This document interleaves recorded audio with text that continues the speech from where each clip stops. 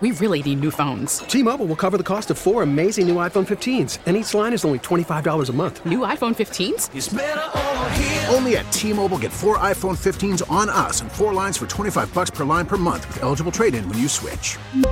Minimum of 4 lines for $25 per line per month with autopay discount using debit or bank account. $5 more per line without autopay, plus taxes and fees. Phone fee at 24 monthly bill credits for well-qualified customers. Contact us before canceling account to continue bill credits or credit stop and balance on required finance agreement due. $35 per line connection charge applies. See T-Mobile.com. Hiring for your small business? If you're not looking for professionals on LinkedIn, you're looking in the wrong place. That's like looking for your car keys in a fish tank.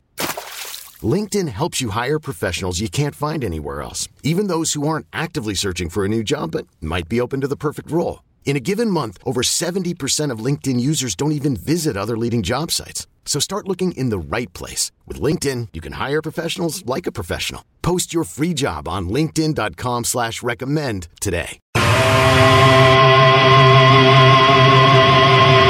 It's Boomer and Gio on The Fan and the CBS Sports Network.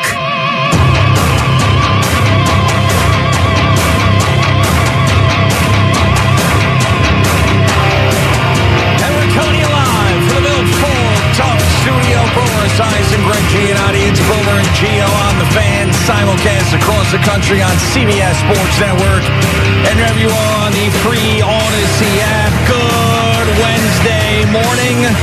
Yesterday, after the show, after we talked about Aaron Rodgers and a potential trade, there was another NFL insider that we all know, Peter King, who came out and linked the Jets to Aaron Rodgers too, and said that if they trade him, he said it's going to be a couple of first-round picks, and they're going to trade him to an AFC team, and then dropped Woody Johnson.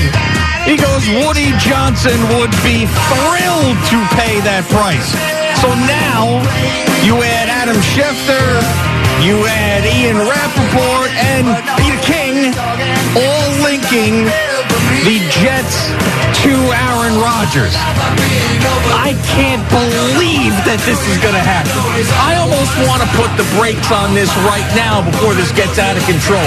Because think about all the crazy things that we have talked about that have not happened since you and I have been together, and then previously, obviously, when you and Craig have been together. All these crazy ideas and players going to these New York teams, or Bill Belichick coaching the Giants. Remember that one, too, when CMB was around, and they were like BB to NYG, and they were hashtagging their asses off, and none of it ever happens. Never happens. Even Carlos Correa, we were dreaming about that. We thought we signed him, and then we didn't. So I'm thinking, just stop. Everybody relax, stop. There's no way Aaron Rodgers is going to be a New York Jet, right? Good morning, Boomer. How are you?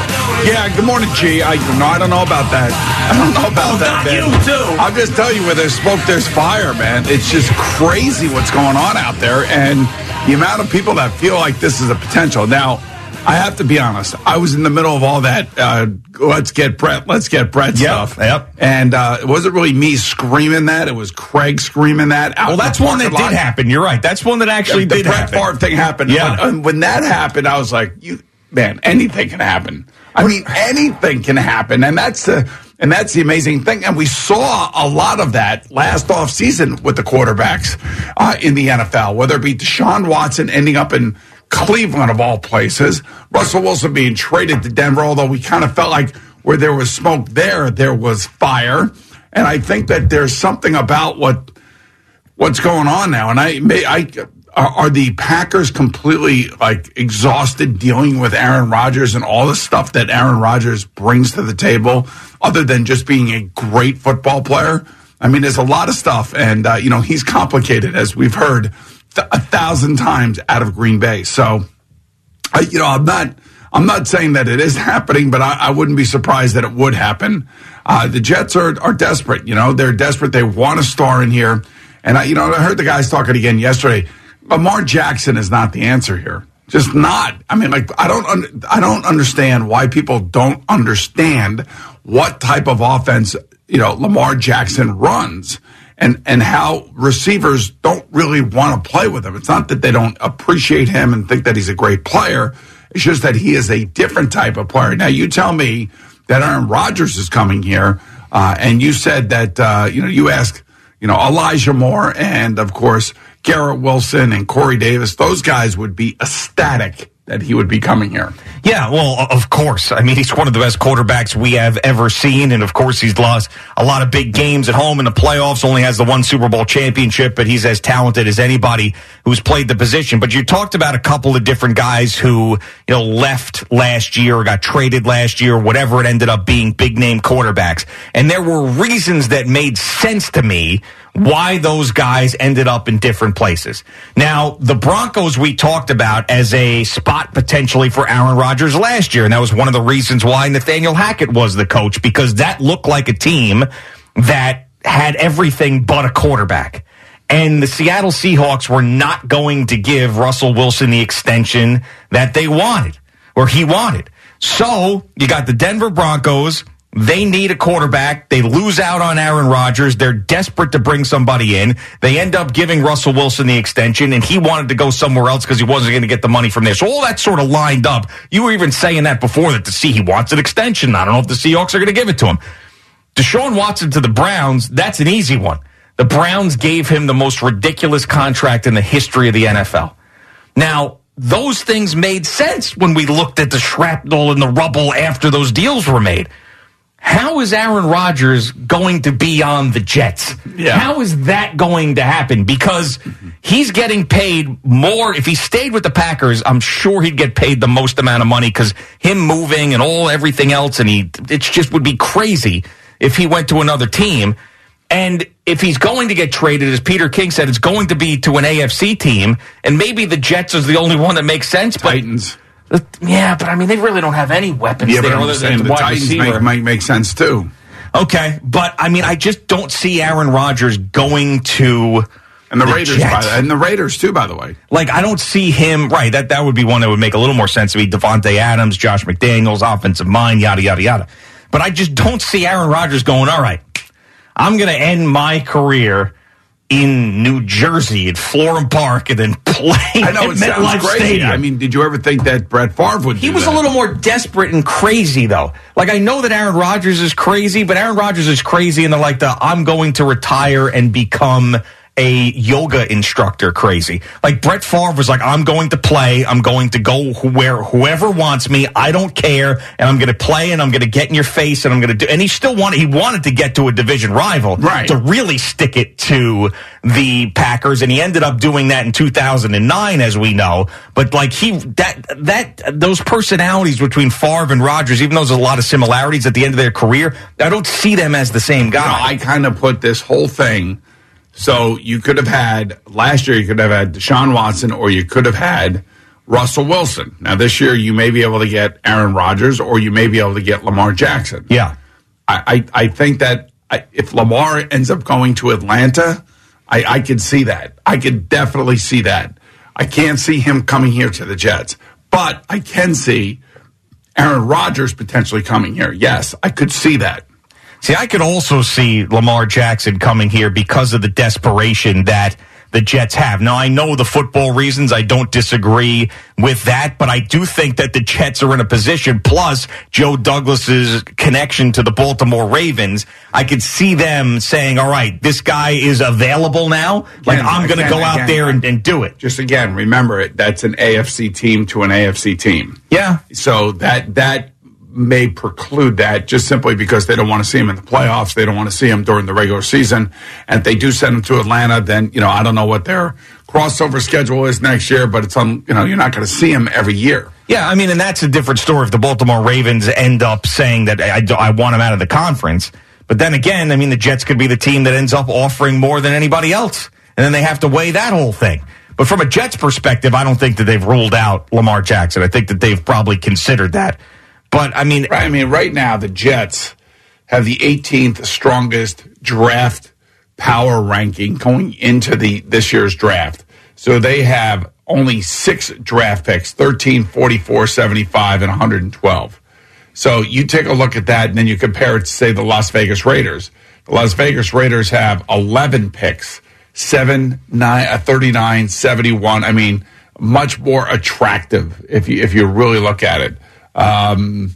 the Houston Texans also have a ton of draft pick. He's not capital. going to the Texans, though. I doubt it, but I'm just saying, I'm trying to give you, what it would take to get him. And I don't know if the Jets have exactly what it takes. They don't have a top 10 pick this year because of their modicum of success, and you would end up having to give future picks up as well. So there has to be a lot of things that are going on here. And by the way, Aaron Rodgers said it yesterday.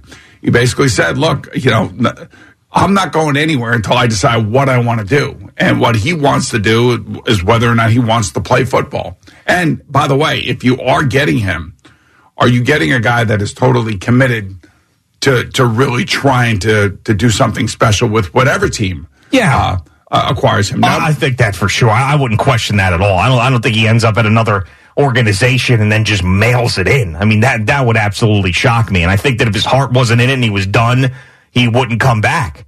But to me, all the money that is still out there for him, I don't care how much money he's made in his career, I mean, that's got to be the reason why he comes back. And then there's, the thought that maybe, how about the Dolphins and all that? Dolphins draft capital this year is virtually non-existent. They are the worst team going into the draft this year in terms of drafting and draft picks because they traded a bunch of it away last year for Tyreek Hill. They have the 52nd, the 78th, 85th, 178th, and 240th pick. That's basically bare bones when it comes to draft capital. I was trying to think, is there any way, you ready for this one? Sure.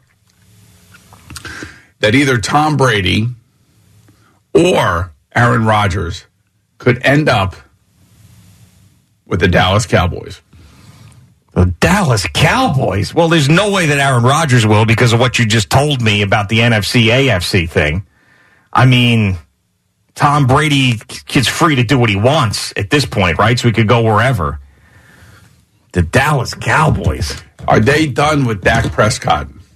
I feel like Jerry Jones is a guy who generally hangs on to people too long, and he's not that impetuous owner, and he's stuck with Jason Garrett for too long, and he kind of hangs on to these guys. So I would be surprised if they were done with Dak Prescott. There's a potential out. There is a potential out after next year. Okay. In Dak's contract, but again, these contracts, who knows what the hell they're worth and and how they can get themselves out from underneath it. But Jerry and Stephen Jones were supposed to have a press conference yesterday, and it was canceled. Yeah, and there also was their radio interviews as well. Same thing. Right. They canceled everything. What do you think that's all about? I don't know if it means that they're getting rid of Dak Prescott. I probably think that they're bummed out and wanted to take a day, maybe so they weren't emotional and say stuff that they didn't mean. I don't know.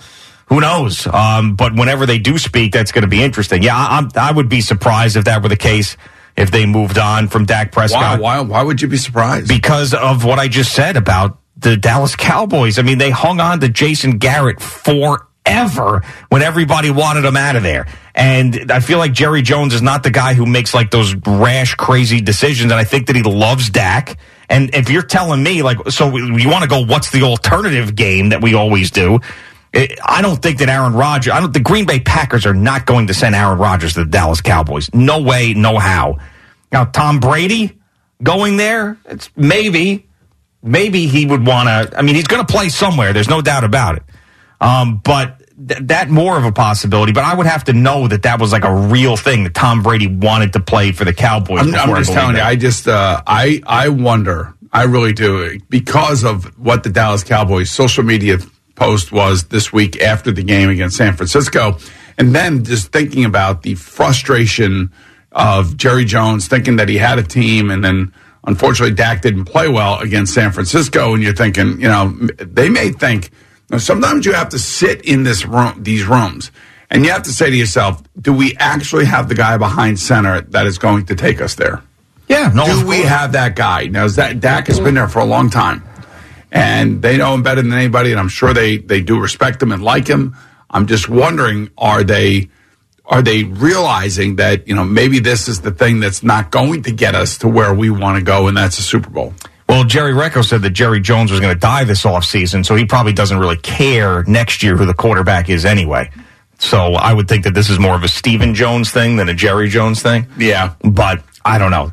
Sometimes it just requires something completely out of the blue, because that team has got a really good defense. They have a really good defense, and I think they have Micah Parsons. This is second year, so they don't have to pay him for another year. That's right. And maybe one of those quarterbacks end up going there. Yeah, no, it's definitely an interesting thought for sure. I mean, I really thought I was going to come in Would here. you want Dak Prescott as your Jet quarterback?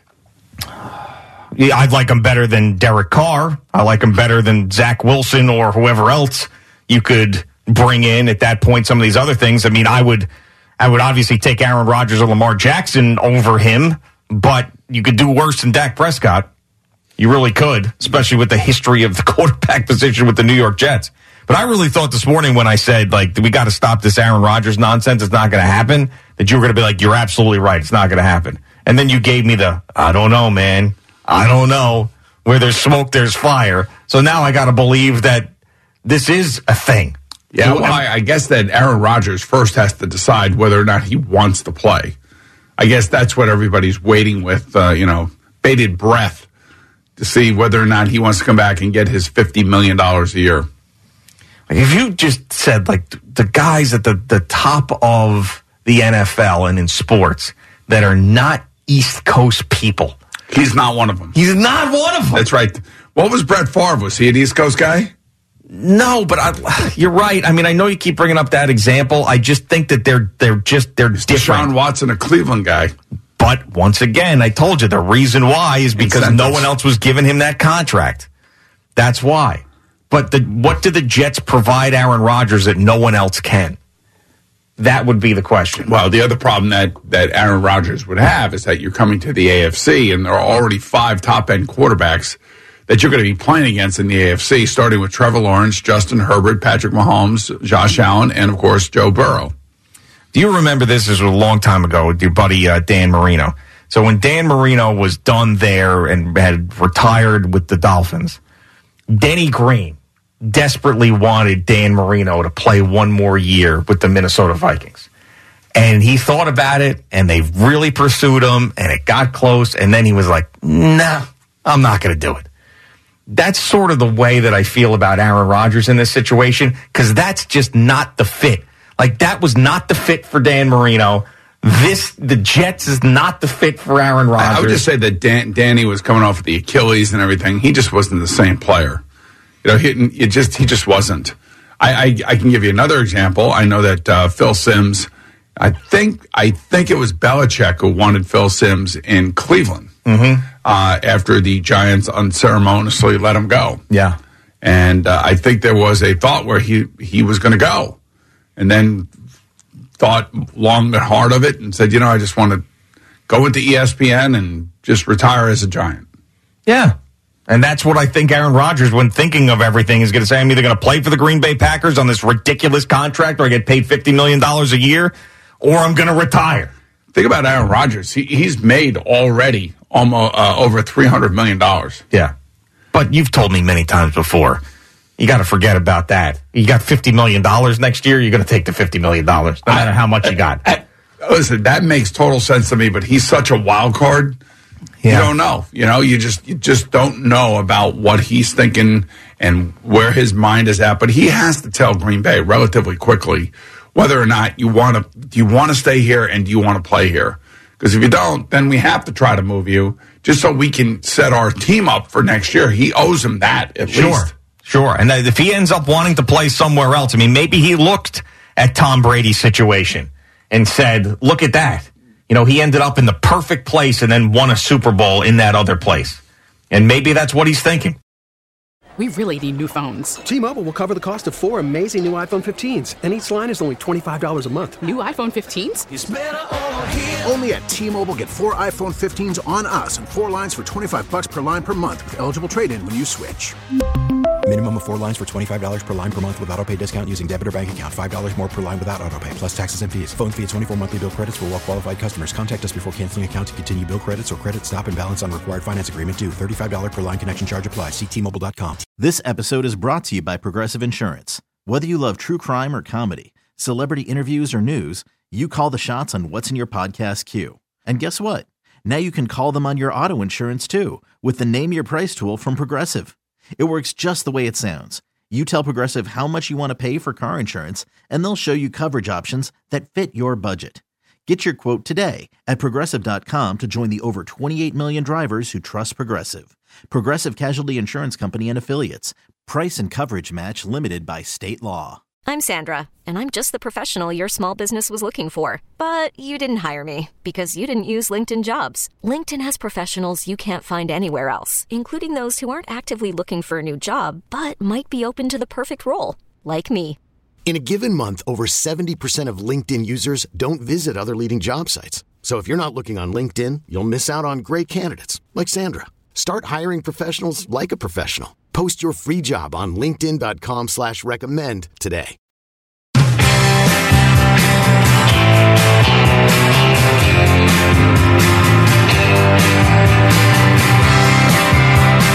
Boomer and Gio on the Fan and CBS Sports Network. Jerry Recco with us, and he's got an update. Good morning, Jerry. Good morning. Brought to you by Superbook Sports. Visit superbook.com, and brought to you by Jackpocket. Play official state lottery games on your phone. Let's get to Aaron Rodgers with Pat McAfee. You guys just spent a whole bunch of time talking about him. He says, yes, he understands $59.6 million next year. Kind of unrealistic if he stays with the Packers. I don't think there'd be a scenario where I'd come back and that would be the number. I think it would definitely things would have to shift. Would have to shift and, I don't know, defer, who knows. They would restructure, rework the deal. That is if he comes back and if he is with the Packers. I thought this one was interesting, though, when he asks what he thinks that they think about him and his future in Green Bay. I think it's more just living in the reality of what is. And what is they drafted my replacement. And if I didn't win 2 COVID MVPs, this conversation probably would have happened earlier. But in a year where I'm not going to win MVP, it allows for all the different conjecture. Is Jordan ready? Is it time to move on? I won 2 COVID MVPs? What does he mean by that? I have no idea. I mean, I don't know. He's a strange guy. I do think. I mean, he also was drafted to be Brett Favre's replacement. Yes, he was. So he should understand Coming full circle. Yeah, I don't know. I feel like he said this is what he said last year, too. I know. And he ended up back there with this massive contract. Right. Yeah, I don't know what he's thinking. I just don't believe that he's going to end his career in a Jets uniform. I cannot see that. Is he going to end his career in a Green Bay uniform? He wants to. That's what he said. I think that he will. So Jerry, you think he could end up with the Jets? I do. Yeah. Really? I do too. Yes. Oh, man. And I don't think it'd be a bad fit. I actually like the idea of mentoring Zach Wilson a little bit. He's 39. He knows he's not going there for 10 years. Well, of course. I know that it makes sense and the Jets would love it. From his perspective, I just don't see him coming. Well, he's had it perfect in Green Bay for his entire career. I mean, like, the anti-Jets is the Green Bay Packers. They have success every single year. And I'll come back to what I've always said. Could you imagine if he came here and had success? It would be amazing. I mean, he would be, Yeah. There'd be statues all over the place. And here's the one thing. You want to talk about working with Zach Wilson? He was asked what he thinks of him as a quarterback. I think he's super talented. I think a little humility is good for all of us at various times in our careers. And I think the first year they literally had no players. They came to practice against us, and I was like, defense can play, and the offense needs some more players. Wait, so he was asked that in what context? Just like they're running through quarterbacks? Or is he specifically talking about the Jet situation? Unfortunately, for me to answer this question, I have to run through a 48-minute interview, which I will get to, but I was cutting through other stuff, so I will find the exact question for you for hopefully by 8:30. Well, the reason that I ask is because I want to see if McAfee's prodding about the Jets, and does he believe that's a thing too? Yes, I would have to go watch the entire interview to get an answer for you. Man, oh man. But I did think it was interesting. They're talking about him. I like him. Yeah. Would you like to help him along? And then Wilson might be in perfect shape to take over then in a couple of years and ready.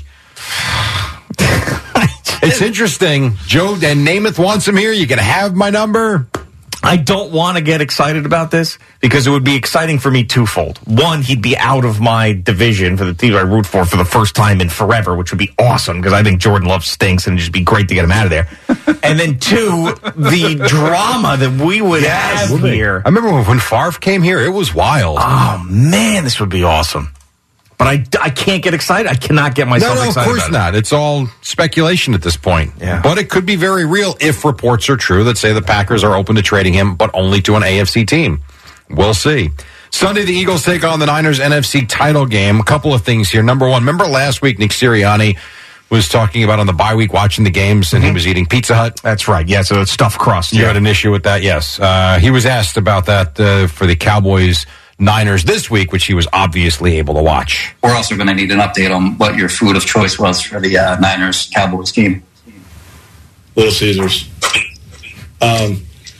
Little Caesars this time. Yeah, so you know why he said that? No. Is there a story to this now? Well, this is my theory. Are they a sponsor of the Eagles? No, they're the official pizza of the NFL. So what I think happened was he mentioned this stuffed crust Pizza Hut he thing. got ripped for and it. he said, what the hell are you doing? Little Caesars pays the NFL $80 skazillion. So now when he's asked about it, he goes, Little Caesars, definitely Little Caesars. I thought Papa John's was. I think it's Little Caesars. Aren't they all the same thing, just like under a different name? It's Little Caesars because Matthew Stafford is doing that pizza. Yeah. Like who cares? Like we don't order that stuff around here. Exactly. We just don't do that. We don't have to do that. I didn't think he did that or anybody did that in Philadelphia either, but apparently they did. That's Philly. It's New York. I mean, like I would, I don't know. This is what we're worried about now, what he's eating during it's fun and light. It's Wednesday. Right, There's nothing else going on. Yeah. It's not like we're worried about it. It's just a conversation, you know? Now, a serious thing would be C.J. Gardner-Johnson, their safety, who had his car stolen. I don't know if this was during the game, the night of the game, but it was right around that time. And he was in complete disbelief as he posted on his Instagram page. Let's see if I got it here. Wow. Wait, where was that angle? That's how y'all getting down? In Philly? Y'all still after a win? Yeah, they're stealing cars here too, CJ, so don't worry about it. It's kind of like a rash that has basically been growing for the last 5 years. He does say that he's aware who did it. I know exactly who stole my bro. Because he said there were cameras there. Oh, okay. So, don't know if he's true or not, but we'll see. Yeah, did you see what's going on? It's happened like several times in Nassau County now where it's women who drive large, expensive SUVs that drive into the gas station, and then they get out, start pumping the gas, because in New York you have to pump your own gas, and then someone sneaks in because they leave the keys in the car, and they sneak into the car and then take off while the woman is there pumping the gas. Yeah, great. Oh my God, man. Yeah. And there were, it's like there's videos. It is unbelievable. I know. And you just see these like videos, these cars taking off, and like these women are like, whoa! The gas, the thing's stuck in the car, and it's a disaster. Can you know? People are scum, man. Yeah, what is wrong with people? Yeah, come on. Yep. Really, God darn. Okay.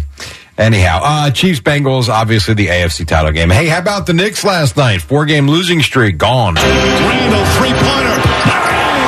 Julius Randall from way downtown. That ties his career high of 8 threes. A 36-point night for Randall. Knicks back on top with under 2 to play. Yeah, put them up 103-100. They would hold on for the 105-103 win as they beat the Cavaliers, Breen and Clyde on MSG. Also on MSG was Randall himself after the game. 36 points, 8 of 12 from 3. Also had 13 rebounds. He said he took the threes because, quite frankly, they were there. Just take what the game gives me, not relying on one or the other. Just playing. 3 balls felt good today, so obviously I was going to take them. And I mentioned the losing streak. That was 4 in a row going into this game. Tom Thibodeau, happy to see that come to an end. Sometimes the ball goes your way, sometimes it doesn't, but come in, be consistent, play with urgency,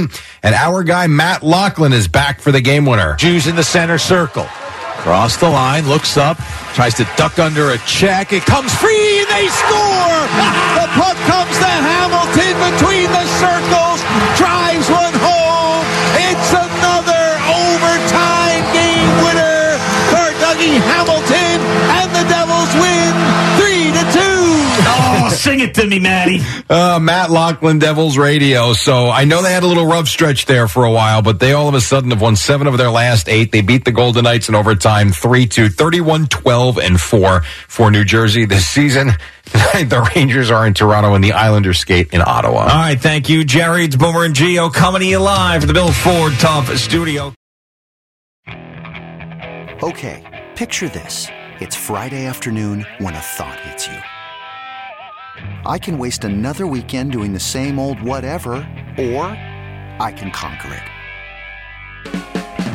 I can hop into my all-new Hyundai Santa Fe and hit the road. Any road. The steeper, the better. Because my all-new Santa Fe is available with H-Track all-wheel drive, so I can hit the trail without a worry in the world. Heck, with 3 rows and best-in-class rear cargo space, I can pack the whole family in with all our gear. We've got available dual wireless charging for our phones, so we'll never lose touch with civilization, and we won't lose touch with the primordial power of Mother Earth. So which is it? Waste the weekend or do something a little more epic? And conquer it in the all-new Hyundai Santa Fe. Visit HyundaiUSA.com or call 562-314-4603 for more details. Hyundai, there's joy in every journey. After the end of a good fight, you deserve an ice-cold reward. Modelo is the mark of a fighter. You've earned this rich golden lager with a crisp, refreshing taste. Because you know, the bigger the fight, the better the reward. You put in the hours, the energy, the tough labor. You are a fighter, and Modelo is your reward. Modelo, the mark of a fighter. Drink responsibly. Beer imported by Crown Imports, Chicago, Illinois. Hey, Rob Bradford here. I have set out on a mission with my good friends at FanDuel to prove what I have known for some time. Baseball isn't boring. Now I have a daily podcast to prove it with some of the most notable people in the baseball world, screaming baseball isn't boring from the mountaintops, or at least agreeing to come on our show. Players, managers, GMs, and yes, even the commissioner of baseball, Rob Manfred. It has been a constant wave of baseball's most powerful voices. So join the revolution. Subscribe and soak in Baseball Isn't Boring. Listen on your Odyssey app or wherever you get your podcasts. You'll be glad you did. All right, Boomer and Gio on the Fan and CBS Sports Network. Going to take you back to Sunday night. Cowboys 49ers third quarter. Game tied at 9. 5:27 left to go in the quarter. It's 1st and 10. And what happened after that was that George Kittle crazy bobbling up in the air catch that really changed what happened in that game, because up until that point, the San Francisco 49ers had not scored a touchdown. They were struggling offensively, probably more than they had the entire year, and especially with Brock Purdy there. And they, were driving, and this was a critical moment in the game that ended up leading to their first touchdown of the game. So this, to me, was easily one of the top 3 biggest plays of the game, if not the biggest play. Well, I mean, if this were a Giant game, you'd say this was the play of the game. The Giants' turning point of the game. This would definitely be the turning point in the game. Yes, and it was the first time you really had a big play from that 49ers offense. So, yesterday, what is circulating around social media is the fact that play should have never happened because George Kittle was an ineligible receiver. Because of the way the 49ers lined up in their formation. Yes, so you can explain it better than me. Right, so basically what ends up happening is that there's normally, how do I put this? So normally in the huddle, we'll either call trips formation, where there will be a wing back off the tight end. And the wing back would be back behind the tight end, where his head would be splitting the tight end's waist, in other words. And you could clearly delineate the fact that he is off the line of scrimmage and he is not covering up the tight end. Mm-hmm. See what I'm saying? Yep.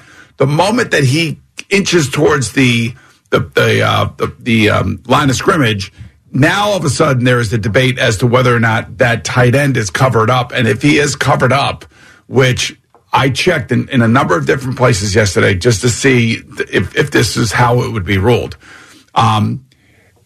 And in the eyes of Gene Steratore, our rules official expert for CBS, right. I sent him this. Well, who has officiated a Super Bowl, by the way, and did it for 20 years. So this guy knows what he's talking about. So Gene basically sent back to me that this was an egregious error by the officials. This should have never happened. And essentially that, that George Kittle was covered up on the play. All right, so CBS Sports Network has it now. So you see 44 is on the end of the line. Deebo Samuel's off the ball like he's supposed to be, but 44 is supposed to be off the ball too. Mm-hmm. Now, Coach Cowher thinks, because I sent it to Coach Cowher too. Yeah. Coach Cowher thinks that 44 is off the ball. What do you think when you look at it? I think that he's right there on the line of scrimmage, and that Kittle is covered up by the defensive lineman. So Kittle's hand is on the 20-yard line. 44's hand, Juszczyk, is off by 6 inches. His hand is not touching the line of scrimmage. It's actually off 6 inches. So in Coach Cowher's mind, that's an uncovered, that's a legal formation. In Gene Sterator's mind, that is an illegal formation. And by that formation, 85 no longer becomes eligible because people were wondering why in the world is a defensive lineman running down the field with George Kittle? That's right. That was what we were talking about on Monday. Yep. And that's the reason why, because he was covering him up on the line of scrimmage. Now, because you sent me the exact text that Gene Sterator sent you, he said he's a covered receiver, meaning Kittle, so he's ineligible. It's a foul for ineligible downfield or illegal touching. Not sure how you missed that, as 44 is right next to him, and both are on the line of scrimmage. Exactly. So I just wanted to make sure that I had confirmation of what people, were talking about out there. And so I think what happens here is that Kyle Shanahan is a brilliant offensive mind. And I remember Sam Weiss used to do this with us. And they skirt the rules. They know what the rules are. They know. And normally the side judge or the line judge would come up to the offensive huddle and say, hey, 44, back off a little bit further. You're too close to the line of scrimmage. But in this case, that may have been said after the play.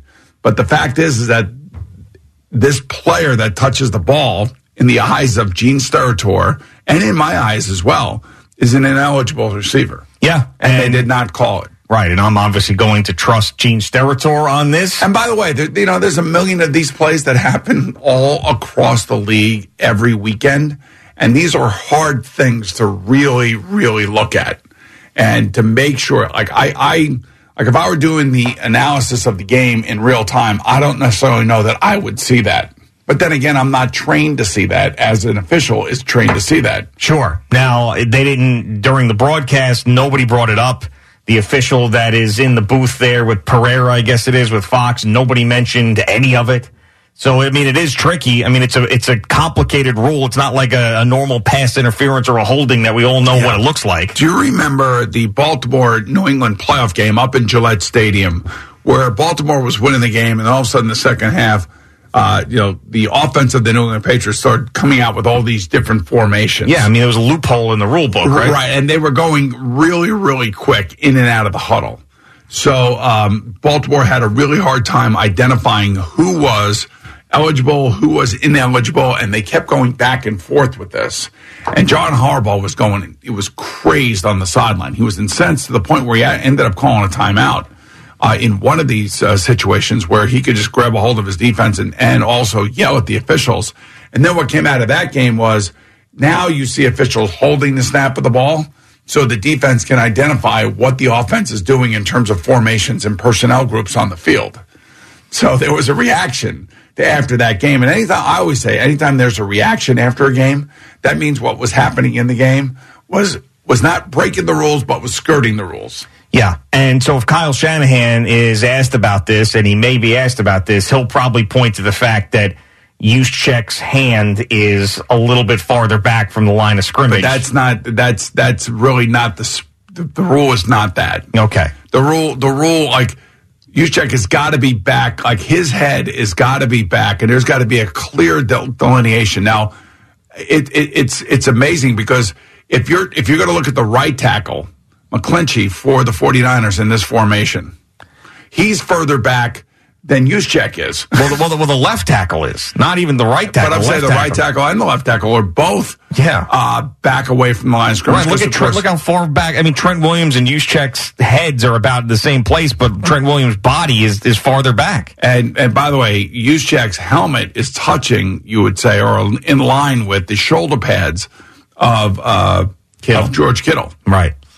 Yeah. So, you could either say hats off to Kyle Shanahan, or you could say bad job by the officials. But either way, the biggest play in the game, probably shouldn't have happened because that's a penalty. Yeah, it's amazing. So I got Coach Cowher on one thread, I got Gene Steratore on the other thread because I didn't want to put them both on the same thread because I didn't want them kind of talking beforehand and then sending me something like they both agree on. Yeah. So I just wanted to see how the Yinzers were going to look at this because I think football was born in Pittsburgh. Sometimes they feel that way.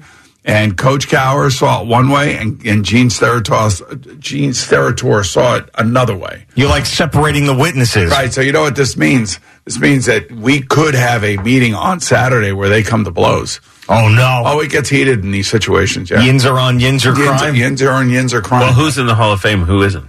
That's true, Coach Cowher. Good going with Coach Cowher. Oh, wow. It's so funny listening to those guys talk because they argue all the time over like stuff like this. Oh, I'm sure. All the time. Well, it's their lives, man. Yeah, and they lived it, you know? Yep. And Coach could appreciate exactly what I believe Kyle Shanahan was doing. Boomer and Gio coming to you live from the Bill Ford Tough Studio on the Fan and CBS Sports Network. I really feel that one of these games, championship weekend, is a lock. I just feel it today on Wednesday, and it's because of what you said in your Sports Minute. And I know that maybe it's like the obvious thing at this point, and you saw the line swing, but I could not be more confident in the Cincinnati Bengals winning this football game. You know what? I appreciate you listening to the Sports Minute. Thanks, man. Of course.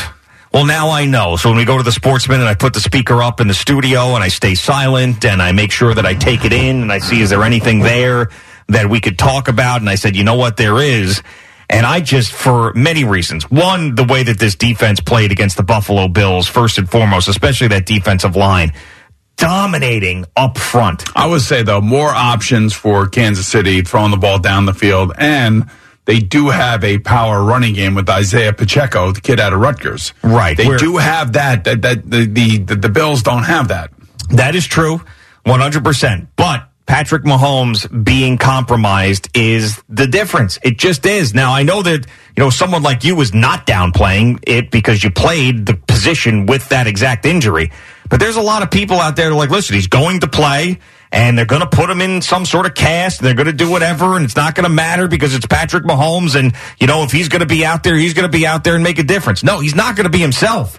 And the Chiefs, out of the 4 teams left, have the worst defense out of those 4 teams, and they're not going to be able to compensate for that Patrick Mahomes injury. If he is not himself, they can't beat the Bengals. And by the way, as we know, they can't beat the Bengals even when he is healthy, because Joe Burrow has beat Patrick Mahomes every single time that they have faced one another. I mean, it's not because of Patrick. I think Patrick plays well, although, he didn't have a great second half in the AFC Championship game last year, because I think Lou Anarumo, the man from Staten Island, the defense coordinator for the Bengals, did a good job of kind of changing things up in the second half. And I think Andy Reid also played into the Bengals' hands at the end of the first half last year in the AFC Championship game when he decided to listen to his players and he went for it as opposed to kicking a field goal, and it gave momentum to the Bengals going in at halftime. So there's no question in my mind that Patrick Mahomes will be compromised, and he will be significantly compromised. Remember, part of his game is his movement aspect to his game, whether it be in the pocket or outside of the pocket. And they could shoot him up, I guess, but it's not going to last the entire game. And after he got hurt last week, I saw he was struggling. He was struggling to get to the handoff points, especially for those outside zone runs. And he was also struggling with his accuracy. Yeah, I mean, and this is an injury that when people normally get it, they don't play the next week. They don't finish games. They are out for weeks. And as we mentioned yesterday, we've seen examples like Tua, who got these high ankle sprains and actually had surgery to correct it. So, I mean, obviously he can't have surgery, Patrick Mahomes. He's got to play through this because it's a playoff game. But if this were the regular season, he'd be out for multiple weeks. Well, the other thing, too, is you also remember, he's playing a violent sport. And like I said, in that Sports Minute, can you protect yourself? And, is he going to be running with the football? Are they going to be doing the bootlegs? Are they going to be doing any of those things that, I don't think he's going to be able to do? And I think he woke up Monday morning. That thing probably blew up on him. And, of course, he's not going to practice this week. He'll keep his foot elevated. They'll have ice on it. They'll have the compression sleeves on it. They'll try to do everything they can to minimize some of that swelling in there. But those tendons in there are still hurt. They're still stretched, or who knows? Maybe there is a detachment. You never know. I mean, they're not going to tell us. No. No way. And they set him in for x-rays for a reason. Yeah, I mean, because they thought maybe he broke his leg like Tony Pollard had broken his leg later in the day. Right, exactly. Let's go to Jason in Westfield. Jason, what's happening? That was the greatest sports minute I've ever heard. That's what I'm talking about, Jason. I appreciate that. While there was like, I don't want to say you were phoning it in, but I think they only gave you like 11 seconds of your sports minute, so you'd say something like, "Hey, Serena Williams played to a packed crowd last night. I'm Boomer Esiason." Yeah, like, I don't do that, man. I actually try to go in depth as best I can. This was fantastic. I waited for it. You came in, you're talking about, you're kind of diluting it now because you're talking about it on air. But yeah. I just wanted I had to call up. I was so excited about it, and I want to let you know we appreciate you every day, buddy. Yeah, I appreciate it, Jace. Thanks, man. I appreciate that. See, there are people out there. I don't listen to the sports minutes. They're useless. They really are. I don't care how well they're written. They're just, they do nothing. Yep, that was Brandon Tierney, by the way, of Tiki. Sometimes the sports minutes can be, yes, a waste of time. A little bit. A little bit. Birthday no offense to the guys that are giving them, but sometimes they are. Yeah, and that was Joe and Evan crushing the sports minutes years ago. So, hey, they took 30 seconds away from me. What can I tell you? That's right, and you're still jamming in all that pertinent information. I'm jamming it in there. You know it, man. That is right. So, yeah, this is going to be a big deal for Patrick Mahomes and the Kansas City Chiefs, and I think that the Cincinnati Bengals, I think they steamroll him. I do. I don't know about that, but he is, he is superhuman. There's no question about that. The kid is an awesome, awesome player, but he is going to be compromised 100%. I thought that I like the Bengals in this matchup, even if Patrick Mahomes were healthy. I would have still picked the Bengals. So now the fact that he's not, I mean, I have to love the Bengals. These are the games where you do miss Tyreek Hill on the Chiefs. Mm-hmm. I mean, if he's on the Chiefs, then, the potential for a big play happens pretty much every play. And Travis Kelce's doing a lot of the heavy lifting. They have quality wide receivers. I wouldn't say they're game breakers like Tyreek Hill is or Devontae Adams is or Justin Jefferson is. But Patrick lifts everybody up. That's what makes him the quarterback that he is. But being compromised, it's very difficult to do that. Yeah, and I'm starting to lean Philadelphia at this point, even though I've been all over the 49ers. But I'm thinking it could change, and I vacillate every single day. But I just feel like Brock Purdy has not seen a team like this on the road since he took over. He's only played 2 games on the road, and both were against questionable defenses. Exactly. So now you're talking about that very, very good secondary for the Philadelphia Eagles.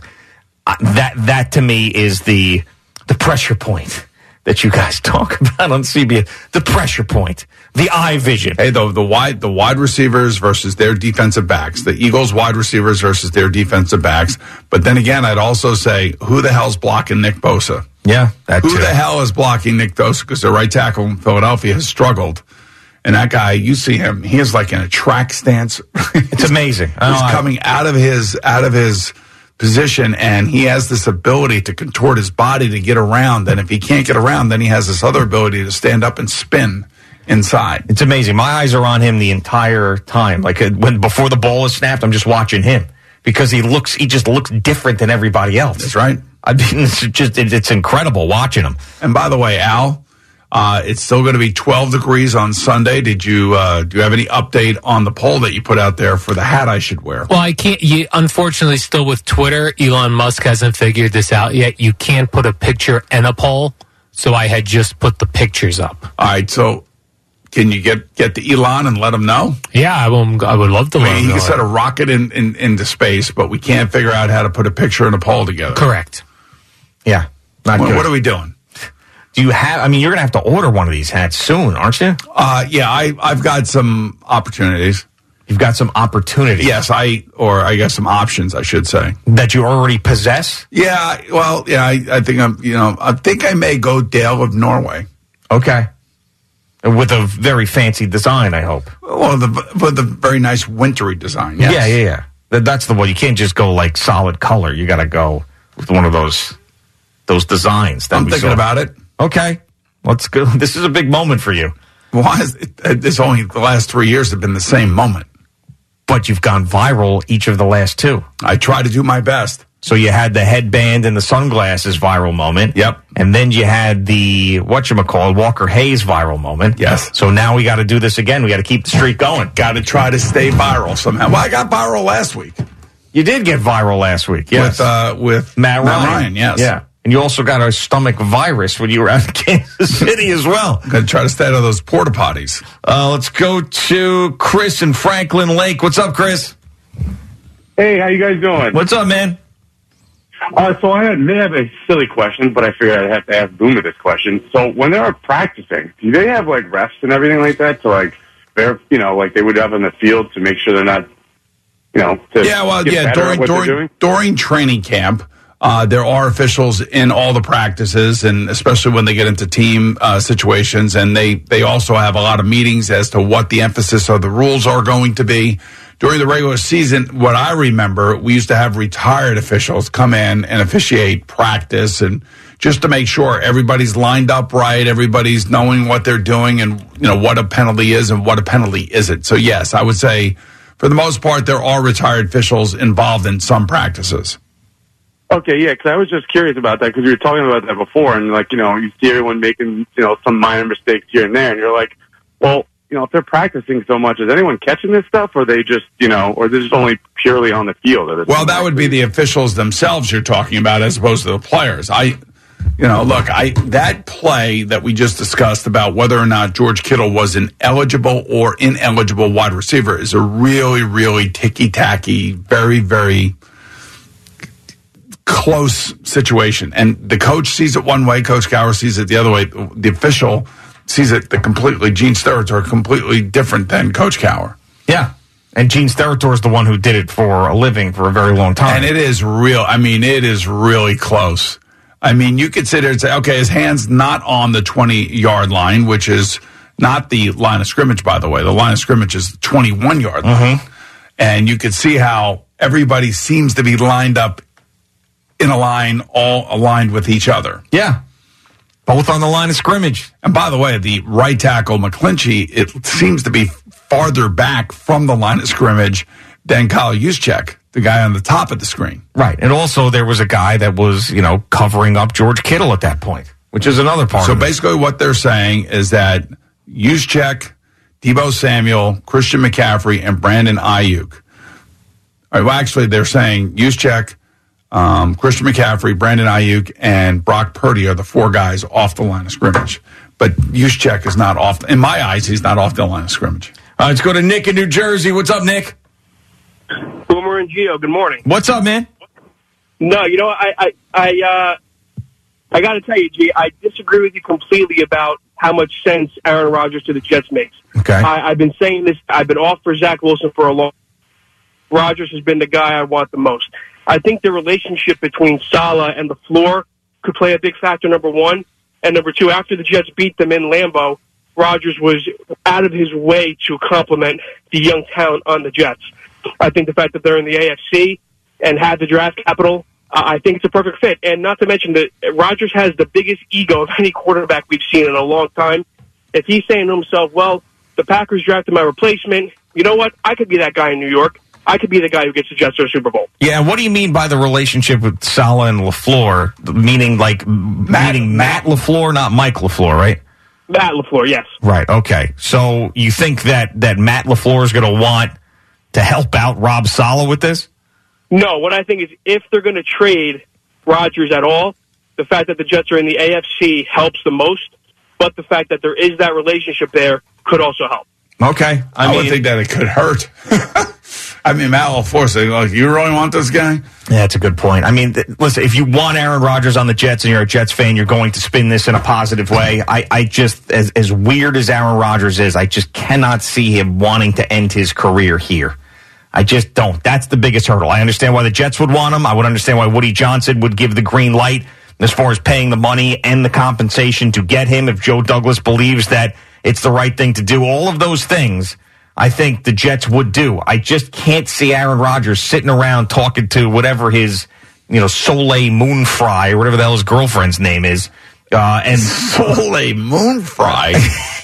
Soleil Moonfry, really? Well, I don't know. I mean, that's just, he's got a girlfriend with a strange name, right? She was a witch or whatever. But I can't see the two of them sitting around. No, I think they're done. I think the they're witch is done? Yeah, I believe. Well, no, wait a minute. That was Shailene Woodley. I think they're done. Yeah. She came out and talked about it. But she wasn't the witch. Right. I know there was another. Blue was her name. Oh, yeah. Blue of the Earth. Soleil Moonfry. How did you get Soleil Moonfry from Blue? I don't know. That's a name that popped in my head. Soleil Moonfry? It's a real person. That is? Yeah. Soleil Moonfry is a real person. Yeah, she was Punky Brewster. Yeah. There you go. God, thanks for keeping me up to date, guys. Yeah. By the way, Punky Brewster was on like 3 years ago. So whatever. So you have Seattle trading Russell Wilson to Denver. So remember what Denver gave up to get Russell Wilson. They gave up a 2022 fourth-round pick, okay? The Seahawks also received Bronco players Drew Lock, Shelby Harris, and Noah Fant. They also received 5 draft picks, including first and second rounders in 22 and 23. Yeah, but the age difference is significant there, too, because you're not going to expect Aaron Rodgers to play as many years as Russell Wilson. And then on top of all of that, they had to give him a new contract. Yeah. That might go down as one of the worst trades in NFL history behind Herschel Walker. And how about the Deshaun Watson trade? Yeah. All right. That one? If you'd like to call it up, sure. I'm just trying to think of what you think the Jets are going to give to get Aaron Rodgers. Well, it's a little bit different with these guys, though, because they're younger. The Browns, let me see. The Browns got a Watson and a 2024 6th-round draft choice. Okay, Bob. The Texans are going to receive a 2022 first-round pick, number 13 overall, 2023 and 2024 first-round picks, a 2022 fourth-round choice, a third-round pick in 2023, and a fourth-round pick in 2024. Yeah, Peter King said that his guess was the Packers would want at least 2 first-round picks. Peter King? Is what he said. Yes, Peter King. At least? At least. Yeah. For a guy who's, 38 years old now? Yeah, well, it's going to be a lot more than that. But if you're the Jets, I mean, it's maybe something you can't pass up. Well, it's a Hall of Famer in waiting. Right. And if you feel like you're close and you could win a championship for the first time since Super Bowl III, you pull the trigger. All right, Boomer and Gio on the Fan and CBS Sports Network. Don't ask me why. I have no idea, but I was just drawn to something just now.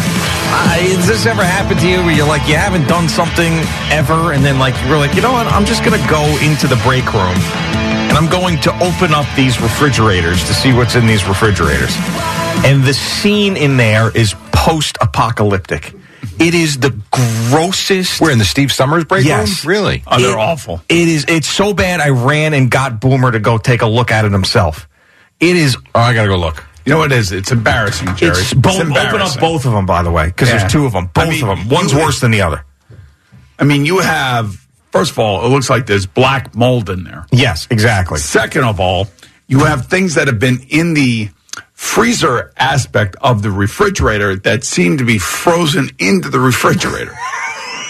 That's how long these things have been there. There's a little plastic bag filled with pasta that has been engulfed by the ice in the refrigerator. It's like glaciation covering a mammoth. And yes. That's exactly what it is. And if you try to get it out, you can't get it out. I swear, there is nothing worse than a disgusting refrigerator at work. It's so bad. Because even the back in the commissary, that thing is filthy. I mean, it's so, and that's filthy, and then these 2 are even worse. And then the black crap, and then the orange crap that's in there, and then there's like this frozen bag of grilled chicken.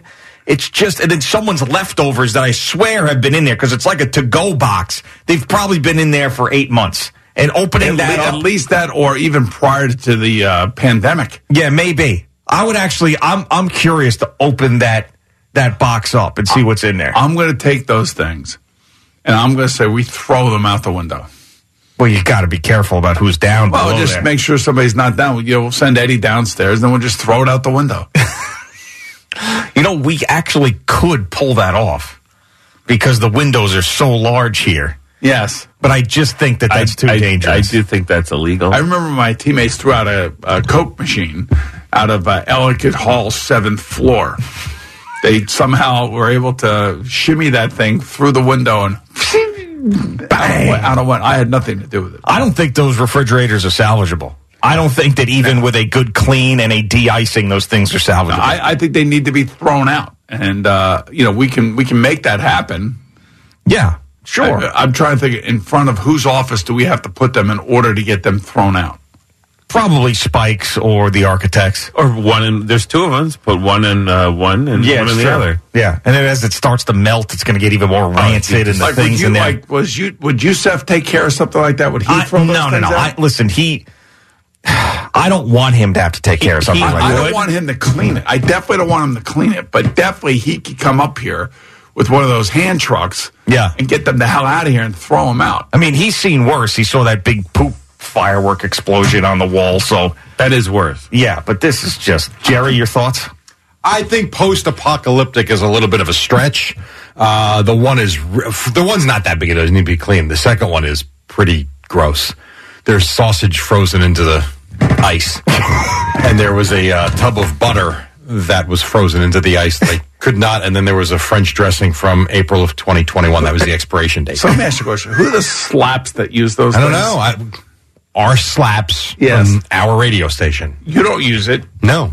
I don't use it. No. You don't. No, absolutely not. Al and Eddie, you guys do not use those refrigerators. Nope. Eddie, I know you have your medicine in your own refrigerator. Yeah, here, I right? need a refrigerator for the insulin, but but that's a second generation in our office, which Al bought because we had one, but our door used to be open all the time, so people used to put stuff in there, and of course our former partner Craig with ordering Chinese food at 4:00 in the morning, and stuff would just get in. And then ours got so bad that when I used to have to open it to get my insulin, I had to open and close real quick because the smell was terrible. Remember, Al?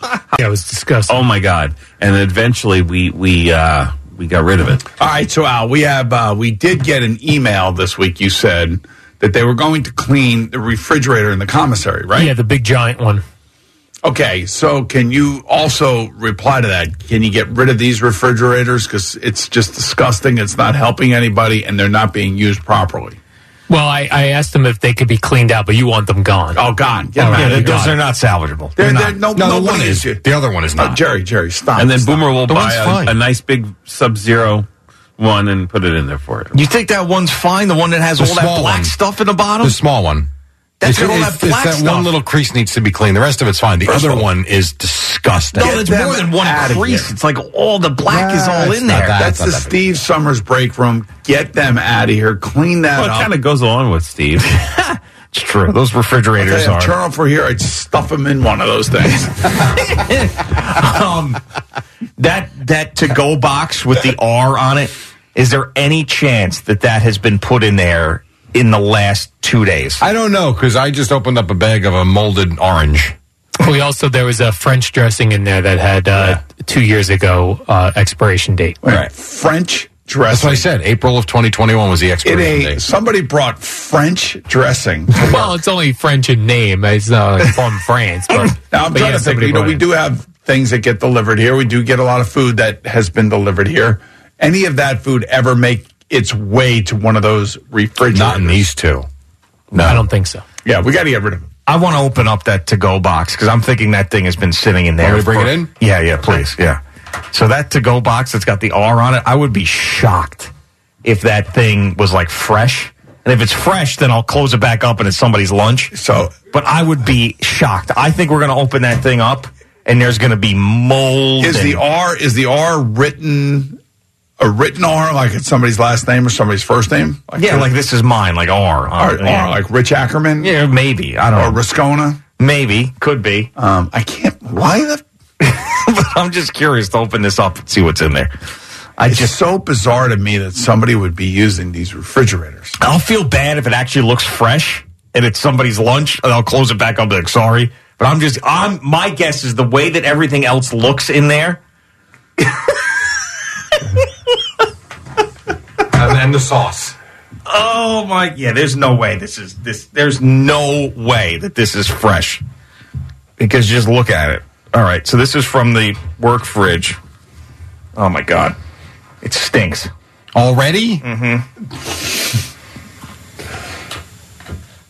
Oh, It's pasta, right? Yeah.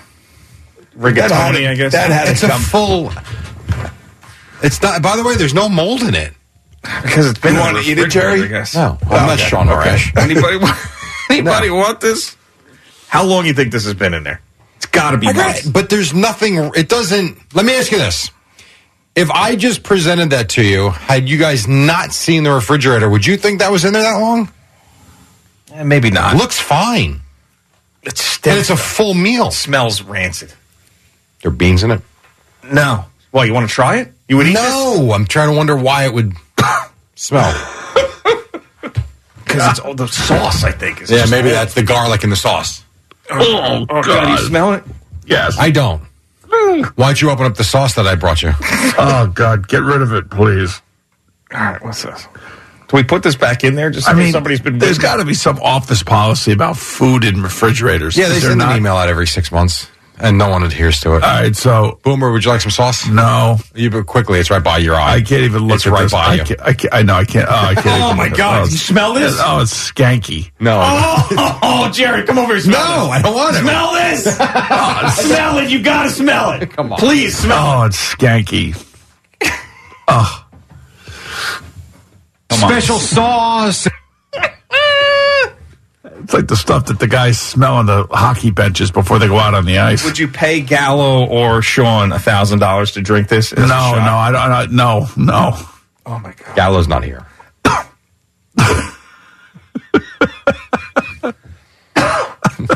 She's going to throw up on the air. It's like it's dry heaving season right now. All right.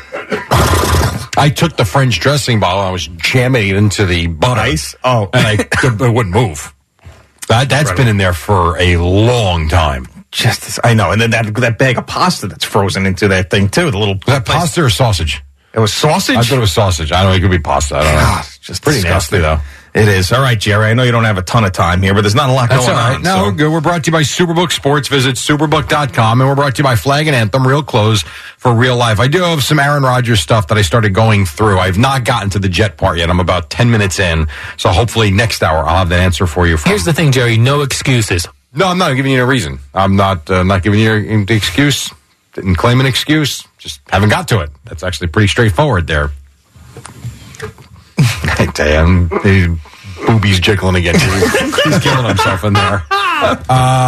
Here is Aaron Rodgers wanting to end his career with the Packers. We were talking about that last hour. I have a lot of love for what's going on in Green Bay, and I'd love to finish there. I would, and I might have finished there. You know, who knows? Who knows? This is again with McAfee. I know, it's getting a little tough. It's unbelievable. He says he takes his career very seriously. When I talk about my future, I don't talk in any cryptic terms. You know, I'm pretty direct about how I feel, and I am taking time with my decision, and I am, not, egomaniacal in a sense to think that, I should be able to play wherever I want as long as I want. That having been said, he was asked point blank by McAfee if he was open to being traded, and he tried getting this question in 5 times because it kept going in a different direction. But the experts were saying today, you're going to be traded. You're going to be traded. So are you open to that? Here was his answer. You never know. I mean, anytime there's a situation where change is possible, what's the old adage, that people want to say, the grass isn't always greener, on the other side. And I always say, the grass is green where you water it. Okay. Sounds to me as if he's open to a trade. Yeah. So the grass is green where you water it. So does he believe the Packers make it great where you are? Are they watering the grass enough for him right now? That's not how I took that. I took that as if you move me, I'll make it green. Oh, okay. Yeah, but also I felt like their team got much better as the season went on. And why wouldn't you think that they'll be a good team next year? I didn't say they wouldn't. Plus, they play in the NFC, which, I would think is going to be, still even next year, a little bit easier to make it all the way to the Super Bowl via that angle, Sure. All right, so there you have it. We'll have more from him coming up next hour. Knicks Cavs last night. This was close, late. Cleveland with the ball. Knicks trying to hang on. Mitchell pulls back by Randall. Randall guarding him. Mitchell on the drive. Goes inside. Hartenstein with a block. Mitchell catches it back to Mobley.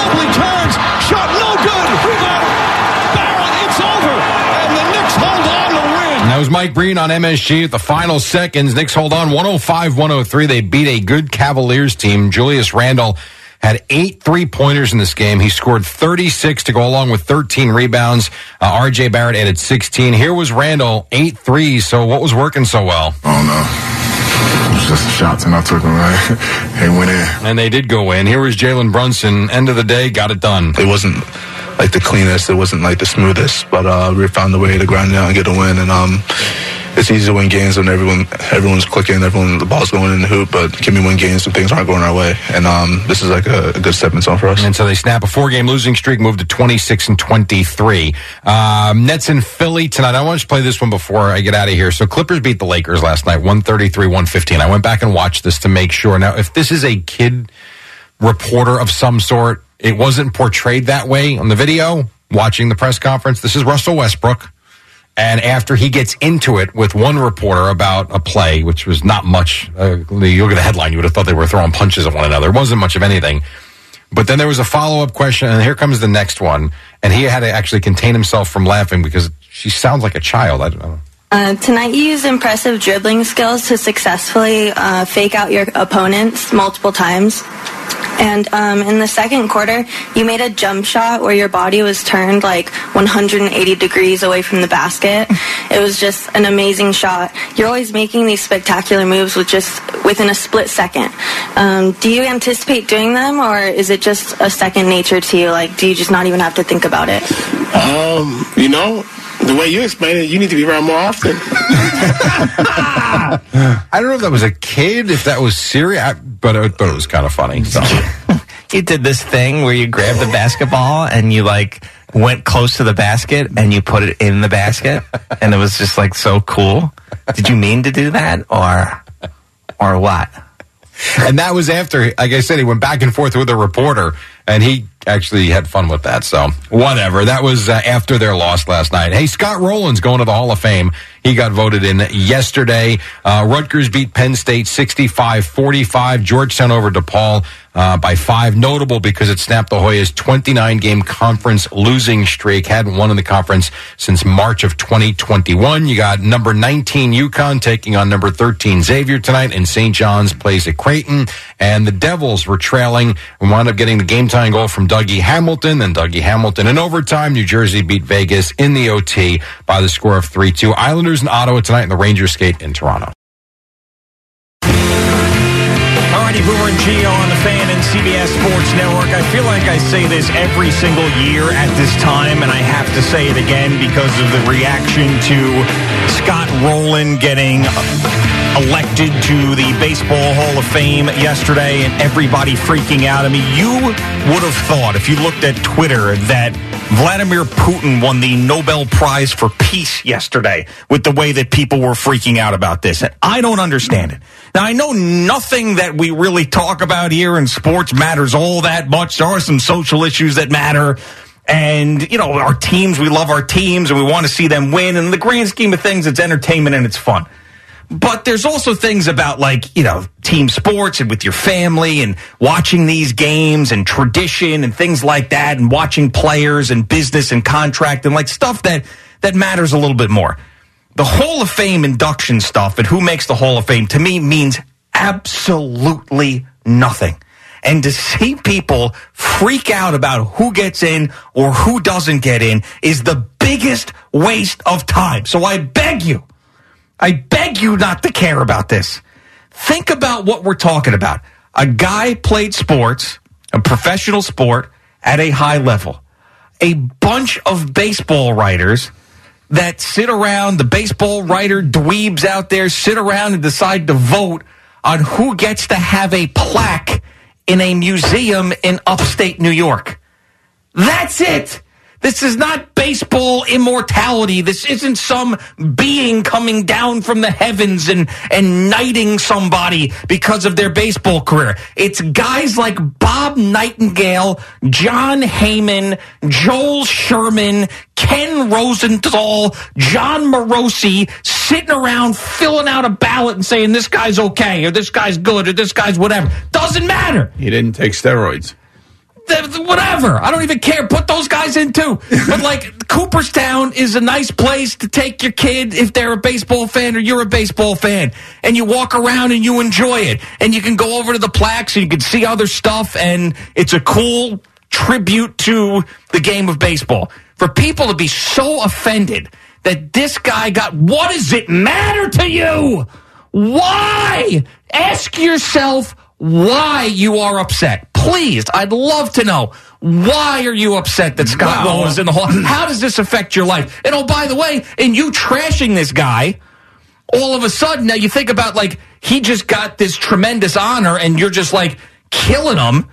And all he's done was be an exemplary human being and player throughout his entire career. Yeah, and congratulations to him. But I would just say I think people get upset about this because maybe they compare him to their favorite player, a la Don Mattingly, Bernie Williams, somebody like that in our general vicinity, and say, if he's in, why aren't they in? So I would ask the question to that. What does it matter to you that your favorite player is in the Hall of Fame or not? You have those memories. This is your favorite player. You love that player. Why does the baseball writer's opinion of that guy matter to you so much when all they're doing is putting a plaque in a building in upstate New York? It doesn't change your memories about that guy. It doesn't. Don't you think it's more interesting, though, that they do still keep the other guys out? The other guys like Schilling and, McGuire and, of course, Sosa and A-Rod. Isn't that more interesting than anything else? That's got to be interesting to you. No, none of it is. And I'm being honest. None of it's interesting to me. I think it's stupid that they keep those guys out. I think it's silly that they're the moral high ground or whatever they think that they are. But none of it means that. It doesn't mean anything. The history of baseball isn't written by who is in the Hall of Fame or not in the Hall of Fame. And if you need that to validate your thoughts, then I'm sorry. I don't have any respect for you as a fan. You have your memories. Like, if I have all these great memories of when Mike Piazza was a Met, all these great memories of him, big spots, everything, even though they didn't win a World Series with him, all these great memories. And he ended up in the Hall of Fame. If they had kept him out, it wouldn't have meant a thing to me. It wouldn't have erased those memories. It wouldn't have taken anything away from me. And it would have probably been upsetting to him, the individual. Sure, it matters to those people, but why does it matter to everybody else so much? It doesn't mean anything. It just doesn't. And for whatever reason, too, like the baseball stuff it infuriates people more than any other Hall of Fame. Like, this guy doesn't deserve to be in. And, oh, my God, he only had X amount of seasons. Stop. Be happy for a guy that he ended up having a nice little moment for him and his family. Why are you so offended by this? Give me a break. Yeah, I know. The thing that I don't get about all of it is why you would attack a guy who actually is going in. Exactly. That's the thing that doesn't make any sense to me. If you want to say, hey, if he's in, then my guy should be in, I kind of understand that. But there's no reason to attack a guy that is going in. Let's go to Nick, who's in Northport. What's up, Nick? What's up, guys? Hey. So, you don't find it disrespectful to the guys that are in the Hall of Fame, say like a Ken Griffey Jr. who did it the right way and has, astronomical numbers compared to Scott Rowland? No, I don't. Is anybody saying that Scott Rowland is Ken Griffey Jr. because they both have a plaque in upstate New York? No, but... Okay, so then why is it disrespectful to him? To guys like Ken Griffey Jr., I would say, like, this guy's not on my level. Why is he in the same... But you know that, right? Do you know that Ken Griffey Jr.'s not, or Scott Rowland's not on his level? Ken Griffey Jr. knows that. Not every player is the same, just like Ken Griffey Jr.'s not like Lou Gehrig. So what does it matter that they all have a plaque in the same place when we know the levels of these players? I guess you got a point. It doesn't bother me. Yeah, no, I do have a point. Doesn't matter. I know, but so... I know that it matters to some because you're reacting to that a group of people that it seems to matter to, but what also seems to matter to you is that it matters to them. No, how it matters to them. Okay. It's anger that they have about this that I can't understand. And then that anger turns into trashing these guys who made it in, which is it's psychotic behavior. It really is. Let's go to Jeff in Hartford, Connecticut. What's up, Jeff? Hey, thanks for taking my call so quickly. Yeah, I'm kind of amazed, Gio, and I love you and love Boomer, the whole show, but I think you're way off on this point. I mean, it's not just a plaque. The Hall of Fame symbolizes the ultimate height of. Why though? Why? Because it's what you play for. If you grew up as a kid following baseball, you think of every guy said, every guy who ever played's like, I want the Hall of Fame more than anything else. I would think so. Yeah. Well, you would think so. You don't know that. You're saying definitively that that's what everybody wants to do, and it's how people get voted in, right? Yeah, the baseball right. Right. Okay, so that's the be all end all. What these guys think about that player. Well, yeah, some of them have an axe to grind. Probably you have a good point there, but otherwise, I mean, God, it's like heaven. It's like, the Hall of Fame. And yes, it's not heaven. It's a building in upstate New York. This is my point. You're making it really concrete. I mean, well, that's what it is. It's not heaven, man. It's a museum in upstate New York. It's heaven. All right, listen, and I'm sure that you love. I'm sure that you absolutely love baseball.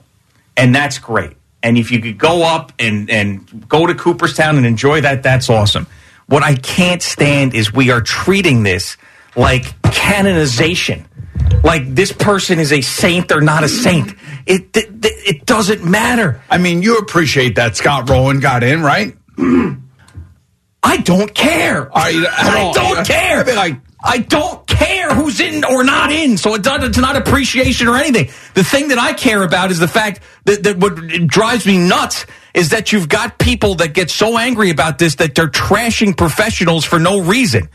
And it's like, how dare you make a plaque and put it up on a wall in upstate New York of that guy? How dare you? Just stop. Take stock of your priorities and realize that this is the dumbest thing that you could possibly care about in the history of the world. And if you want to tell me there was like a committee of the best players in baseball that were judging their peers, and that meant something to the player even more so, then I would say, okay, that's a little bit more understanding. But the fact that it's these baseball writers that sit around in press boxes and pick their nose and have ill-fitting suits on their entire lives that are checking boxes on a piece of paper that's been Xeroxed, and we're acting as this is the ultimate, this is the ticket to heaven. It's a joke. Oh, it's baseball heaven. It's a joke. Oh, my God. All right, we'll take a break. More people want to talk about this, which is just, this is like one of those things like, you see those memes where people sit with like a table and say, prove me wrong. Like that's what I'm doing right now. Hall of Fame doesn't matter. Prove me now wrong. You just open it to an entirely whole nother discussion, and it's just going to be like one after another just going after you because of your take on this. Okay, well, they're wrong, and I'm trying to convince people. That's why. That's why. You know what I'm saying? It's just, I got to convince people this doesn't matter anymore.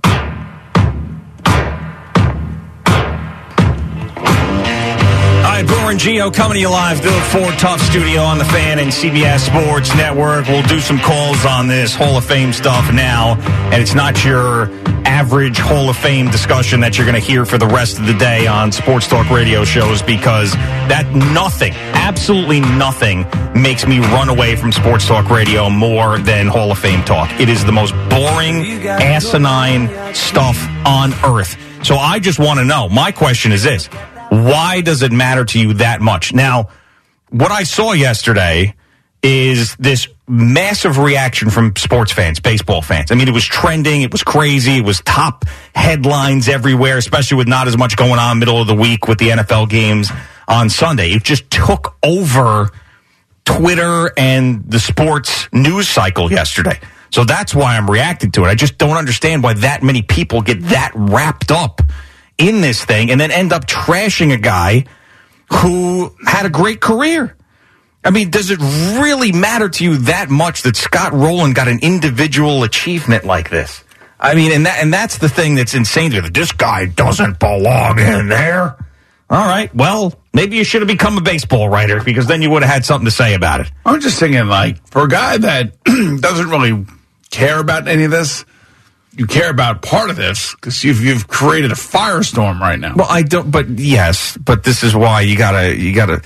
I don't care about the Hall of Fame. Okay. I don't understand why people get so mad at it. Like, that's the thing I need to figure out. And I really want to know. And then when people give me these arguments about it's heaven, it's not. Like, it's not heaven. So that to me is like, that argument's not going to cut it. So basically it's like, convince me why it's important that the Hall of Fame matters to you, why you're so offended that guys like Scott Rowland get inducted into a Hall of Fame. Like, it should not change your memories about these players. Like, this guy goes, well, isn't it offensive to a guy like Ken Griffey Jr. that he's in the same conversation with Scott Rowland? No, he's not. We all know that. We all know that Ken Griffey Jr. is better than Scott Rowland. We understand that. Everybody knows that. Now, just because these guys put a plaque in the same area as Ken Griffey Jr., Scott Rowland's plaque, doesn't mean they're on the even playing field, doesn't mean that the players that you liked, like Bernie Williams or whoever the hell else, or some of these other guys that aren't in, doesn't make their career worse and this guy's career better. Doesn't mean anything. Who would you take, Carlos Beltran or Scott Rowland? Screw you. You don't want to play that game? No! And the Pete Rose Hall of Fame, too, is another one of those things that just makes me want to rip my eyeballs out and juggle with them.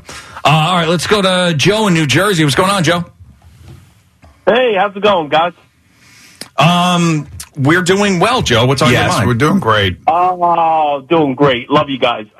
Question is, well, not a question, but, Gio, the Hall of Fame matters. And I don't think the anger is at the player. I think the anger is at the institution that lessens the bar of what a player should be at that.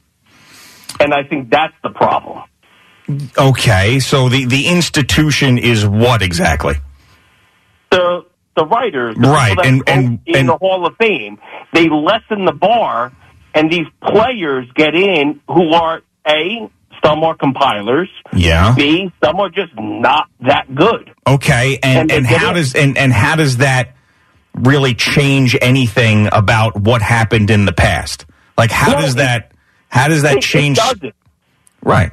So that and it's anger is not at the player though. You said they're angry. Well, they end up trashing him. All I saw yesterday was him getting crushed about this guy got in. Look at this. This guy hit this and got in. This is a joke. How could he possibly be compared to these guys? And then everybody started comparing their own favorite players to him and his legacy. Understood. I honestly think it's more at like, you got to be kidding me. You got to raise the bar. Okay, so if you know that Scott Rowland was one type of player and you saw him play and you don't compare him to these other guys and your opinion's not going to change about that, what does it matter that the baseball writers have a different opinion? Because my opinion is he's not in that category. Right, so you have that opinion whether he's in the Hall of Fame or not, right? So it's not as if that Scott Rowland is in the Hall of Fame is now forcing you to feel differently about Scott Rowland. No, correct. Right, Understood, but I think that's where the anger comes from. Okay. All right, fine. And that's the anger that I don't understand. That's the anger that I don't understand. It just doesn't change. It doesn't change your memories of a player. It doesn't now all of a sudden validate a guy or not validate a guy. And as I mentioned, I know people like this guy should be in because I like this guy. Like, I mean, I've got so many great memories of players that would never sniff the Hall of Fame ever. And like Benny Agbayani. I loved Benny Agbayani. He hit that 13th inning home run against the San Francisco Giants in the 2000 NLDS. He's number 50, a big Hawaiian. Like, I loved it. One of my favorite Mets of all time, Edgardo Alfonso. Love that guy. Thought he was awesome. I got a picture of me and him in spring training that I still have. Like, these guys are never going to sniff the Hall of Fame. I don't care what anybody else thinks about them. That doesn't mean a thing to me. Doc and Darryl. Exactly. Think about all the excitement they brought you. And Lenny and Wally. So if someone else feels differently about that guy, thinks they're either worse or better, and decides to give them a plaque, what does it change the way that you feel about it? It should not. That's my point. Okay. That's my point. All right. We get your point. All right, let's go to Brian Rascona from Glen Head. What's going on, Brian? What's up, guys? Good morning to you. Hey, man, what's up? You think those refrigerators are bad? Do you ever check out that microwave in that break room? Yes, about a month ago, I opened that up, and it looked like someone had thrown in had nuked a mouse in there. It was like guts and hair, and it was just it's terrible. So, Brian, the other thing too is that there was a thought that the R on the baked ziti was yours. Is that true? I did hear that. No, it's not. I haven't put anything. The only thing I put in those fridges is my water because I don't want to walk all the way to the cafeteria to go get a water. So if I bring a bottle of water in, I keep it in there for maybe an hour tops. Oh, but I keep it on the door. I don't put it with all the other stuff that's been in there forever. Playing with fire, man. I'm telling you, playing with fire. It's capped. It's not like, I put it in there for an hour and then I take it out an hour later. What else you got for us, man? So the Scott Rowland thing, it sticks. Oh, no, listen, I agree with you about not caring about if a guy makes it to the Hall or if they do or they don't. I totally agree with you 100%.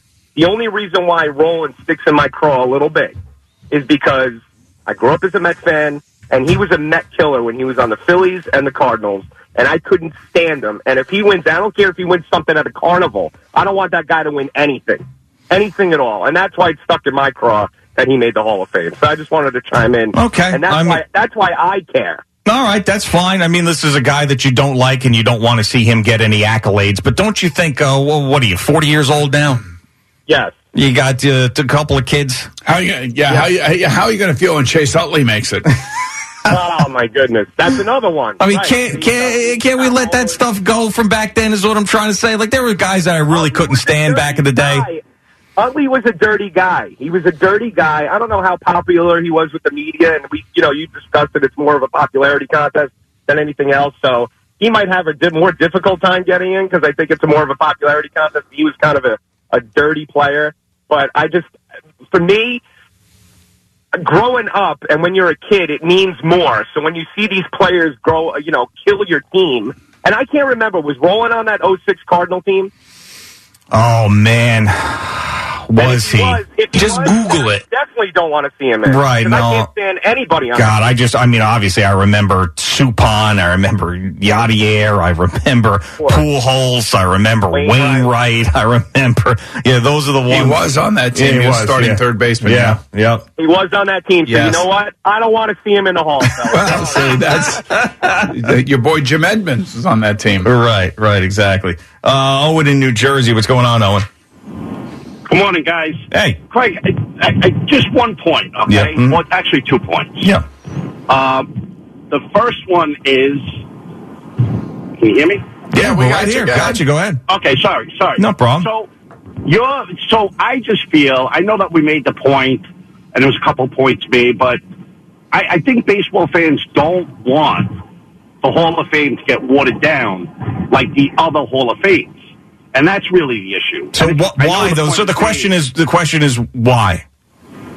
Okay, well, because it's always like you were talking about the Ken Griffey thing, right? And I know that this point is made, but I like this point. If you have to think about a player being in or not being in, like I don't have a vote, so you're right. Like I'm not a writer, but I want guys that if you think he is, then he is. If you have to think about it, then he's not. All right, so you have those opinions on players, and guys go into the Hall of Fame, some guys don't. Does your opinion on that player change by what the baseball writers say? No, absolutely not. So then what does it matter what they think? Because I want to keep it at a point where it doesn't get watered down. So does it... Okay, but once again, why? I mean, so like it's still a museum in upstate New York, and it's still a place that people go and enjoy, right? And there's a plaque on the wall. But if it doesn't change your opinion on the player or not, then what does it matter who's in there? I totally agree with everything you just said. The point is, Basketball Hall of Fame, Football Hall of Fame, hockey, they let everybody in. The Baseball Hall of Fame has always been different. I like that tradition. I like that they keep the standards higher. Now they're lowering their standards for somebody like Scott. He was great. He was a great defensive player, very good player. But if I have to think again of him being a Hall of Famer, then he's not. Yeah, I mean, but here's the thing that I keep going back to that the argument is being made, and I'm not going to continue to repeat this point. If you have your opinions about these guys and who is great and who is not, keep those opinions. Those are your opinions. That's how you feel about the game. That's great. And what someone else thinks, whether it's your buddy or whether it's John Morosi of Fox Sports or whether it's Ian O'Connor, what they think doesn't matter. It really does. Well, That's what I'm trying to get to. It does matter for the guys getting into the Hall of Fame. Exactly. It does. Yes. That's what matters. Yes. Them and their family and their personal business and all of those things. And the fact that they can get extra bucks for their autograph because they put HOF on the end. That's what matters. You know, the amazing thing is, to me, that if you really want to get into the discussion about all of this, is, okay, a guy like Scott Rowland makes it, great for him, and I just gave him a shout-out, so I'm happy for him, and seems like a nice guy. He's had a really good baseball career, but he gets in, but A-Rod does not, and A-Rod doesn't even come close to getting in. He only gets about 35% of the vote. Yeah. That's really where the discussion should be. Sure, and like this is another reason why I don't take the opinions of these writers seriously, because of that.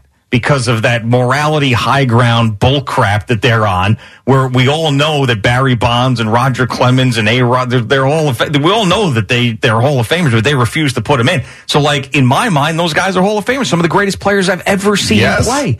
And whether or not Bob Nightingale wants to sit there on his high horse and vote for him and put a check mark on a piece of paper, I don't give a crap. You know, the amazing thing is what these leagues have all done is that they have gotten these writers involved because they're the ones who cover the sport. They're the ones who promote the sport. They're the ones who write about the sport. And it's smart for these leagues to get these writers involved because it keeps the thing churning and burning. And for discussions like we're having this morning. Yes, that is correct. That's why they're involved, although the NFL has kind of modified some of that. Sure, absolutely. And I always feel good for any player that gets that on. Thank you. So do I.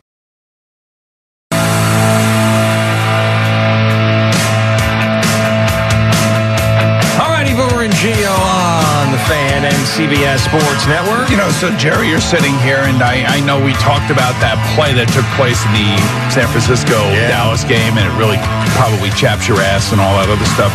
I'm just wondering, do you think that the Dallas Cowboys are going to hang with Dak Prescott? Yes.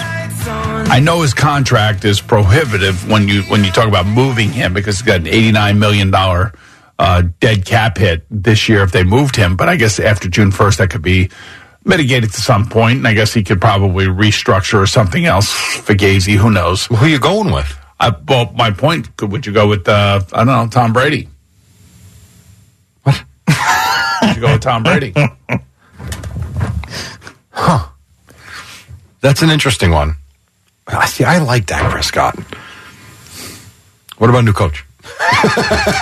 Now, he's not the one throwing the balls. No, he's not. I mean, and that first interception. Well, let me ask you this. That first interception was brutal. I know it was. Can I ask you this, though, as a former quarterback to quarterback? Yeah, okay. My picture's gone. Yeah. I'm joking when I say that, of course. Why is it that when I watched that game Sunday, I saw every ball was contested, and the Niners got guys wide open? Right. Is that coaching or is that the players? No, it's the players also. So Dak Prescott is not playing with what Joe Burrow's playing with. He's not playing with what Brock Purdy's playing with, and he's certainly not playing with what Jalen Hurts is playing with. You know, all three of those teams. This one I don't understand. Right, that's a bad interception. His first one of the day was a bad interception. He almost had a third interception, too. I know he did. That would have been a pick interception, six. too. Like, he's not reading the defenses. And I don't know what they're thinking about him down there. They half the fans hate him. I know that. Fans like I know. He's a very polarizing figure, and I appreciate what he has turned himself into. Don't get me wrong. From where he was drafted out of Mississippi State. Yeah. Remember when he was at Mississippi State and he beat LSU? And I was like all over this kid. I was like, this kid is great. And he was here, right? And I had Al call up the Mississippi State athletic director, send me some helmets. Look at this. I got his helmet. I remember. I know. You were the first one that alerted us to Dak Prescott. Yes, I got his helmet right here. Trust me, I know. So I admire the kid. I think he's great, but I'm just wondering if the Jones family, the coaching staff, everybody in there is sitting like, is this guy going to get us past this? You know, the real question is, will Stephen Jones make a drastic decision like that since Jerry's going to be dead? Right. That's really the question that, will he, because we don't know what type of leader he's going to be. That is terrible. What do you think, Jerry? You have inside information here. I don't have any inside information. I have no information. Well, you brought us this whole thing that Jerry's probably not going to make it through the offseason. No, Is that why they I hope he makes it through the offseason. I said What do you mean? Before the season began, he was talking about how his days were numbered. He was very emotional before the season began. What? Basically talking about how he doesn't have many seasons left. And now they canceled their interviews yesterday. Right, exactly. So what do you think that's... You, sir, die. What is wrong with you? What is that telling us? I don't know what it's telling you. I will tell you this, if we're being serious for 20 seconds, that I've believed and continue to believe that he's the guy in the face of this franchise because of the personal tragedies he has dealt with, that at the moment's not too big for him. That's Dak? Dak. Okay. And I still believe that to be the case. I don't think the coaching has been great, and I think they've come up small with their skill players at times. You know what's amazing? Well, they got rid of Amari Cooper. They had I understand. to. I know. But the point being is, like, I thought their defense played their ass off. Their defense played great. Their wide receivers did not get open. That's what I saw on Sunday, and I saw a better team beat them. That's what I saw. And that's usually what happens. And then you ask yourself the question after it's over, kind of like Joe Shane asking the question after it was over against Philadelphia. Is the guy leading the team going to be the guy that's going to be able to get us over the hump and actually be a championship team? Let me tell you, if they called that penalty on George Kittle and the Cowboys ended up winning that game, no one's talking about Dak Prescott. That's true, too. By the way, speaking of death, this is Drop dead. This is terrible. Oh, my God, Jerry. No. This is not me. Bring these dead stories. No, me, Al, and Eddie were having a conversation about cars, and Eddie made the comment, the next car I buy, and Al and I had the same thought. You're not saying it's going to be your last, is it, before you die? The two of us. The way Eddie started to phrase it was very, it was morbid-like. That's not where he was going, by the way. Oh, okay. Drop dead. Are you worried about Eddie making it through the spring? No, Eddie's in great health. Drop dead. Come on. The next car that you get, will it be a gas car or will it be filled up with canola oil? I'm just hoping I can buy one more stick shift. Go away. Oh, you can always get a used one. Yeah, I was going to say. True. You could just get a used one. Because it's jamming battery cars down your throat. Oh, God. Okay. An update, Jerry? Yeah. We're brought to you by Superbook Sports. Visit superbook.com. And we're brought to you by the Progressive New York Boat Show. Visit nyboatshow.com. So what does Aaron Rodgers think about whale sex? Well, here he was with Pat McAfee explaining it. Well, they have sex up in Alaska, actually. Then they come down to warmer water to have the babies. This is what goes on. You're not talking about his offensive lineman? Well, they have sex up in Alaska, actually. Then they come down to warmer water to have the babies. Or he could be talking about A.J. Hawk's sex life. Look at A.J. All his kids are born in the wintertime, right? All the off-season lovemaking with Laura. It's hilarious. It was pretty funny. Here was the question. Of course, it had to be at the end of the 53 minutes where they ask about Zach Wilson. And it was A.J. Hawk that asked the question completely out of the blue, too. It wasn't like they were talking about the Jets or anything like that. He kind of took it in a different direction. Hey, do you have a relationship with Zach Wilson? Was it Rappaport who said you texted him when he was in the facility during the offseason on a Friday morning? You said, "What are you doing? Get the hell out of there, man. Spend some time away from the facility." Are you guys tight? Well, it wasn't a Friday morning. It was a Friday night, and he was there late. And I said, "What are you doing?" I said, "Get out of the facility." I said, "Get out of there, clear your head, be a kid, go to dinner, relax a little bit. And go bang a MILF."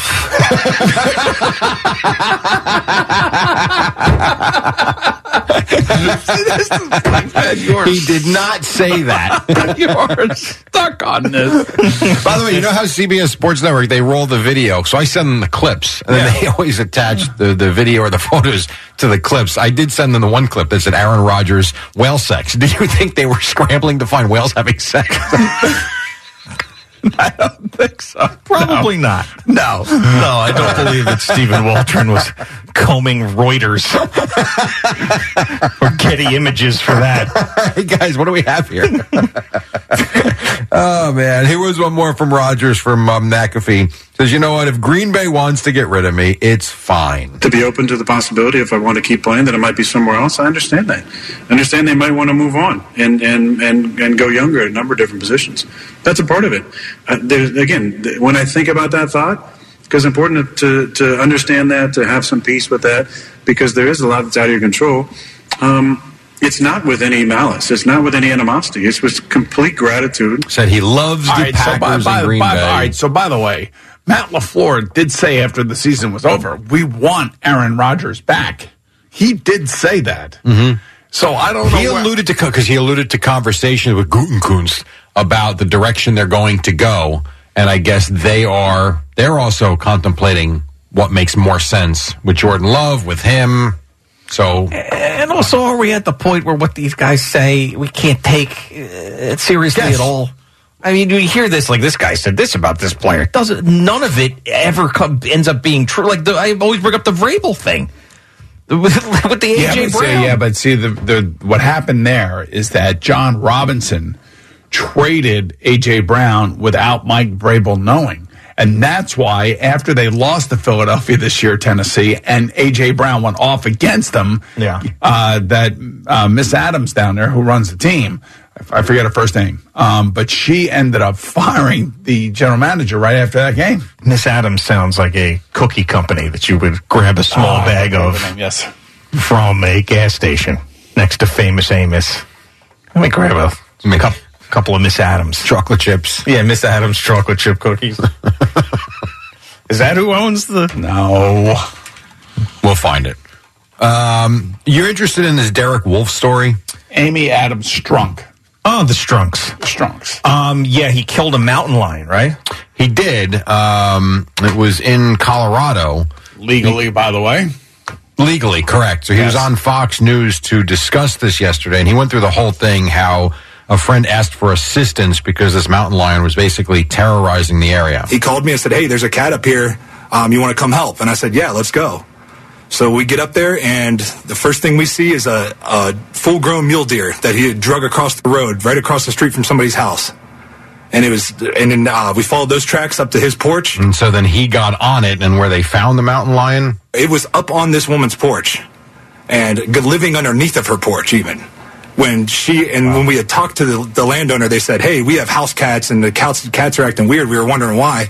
Well, it's because you have a full-grown 200-pound, 8.5-foot mountain lion walking across your front yard. And so, and it really crossed the line when he kept ringing the doorbell and running away. That's when they really said, we got to kill this thing. Stupid. Right. Walking away, grabbing the Amazon packages. Now that would be funny. Take it off. He says he ultimately took care of things. Was able to make a good shot.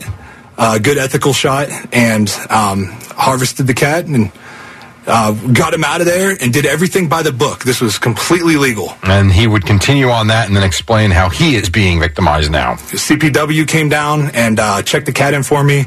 I took the meat and got it processed. I'm going to eat that cat. It's going to be... I can't believe what's happening to me. I can't believe that going on a legal hunt, doing something legal by the book... They've had 200 calls to Colorado Parks and Wildlife trying to turn me in like I did something wrong. And he would go on to say the fact that it had killed numerous dog pets in the area, cats, dogs, all sorts of things. So it was an interesting conversation. So you can eat mountain lion? I guess you can. Never have, but do you ever have mountain lion there, Bo? No, I've never had it. I've had venison.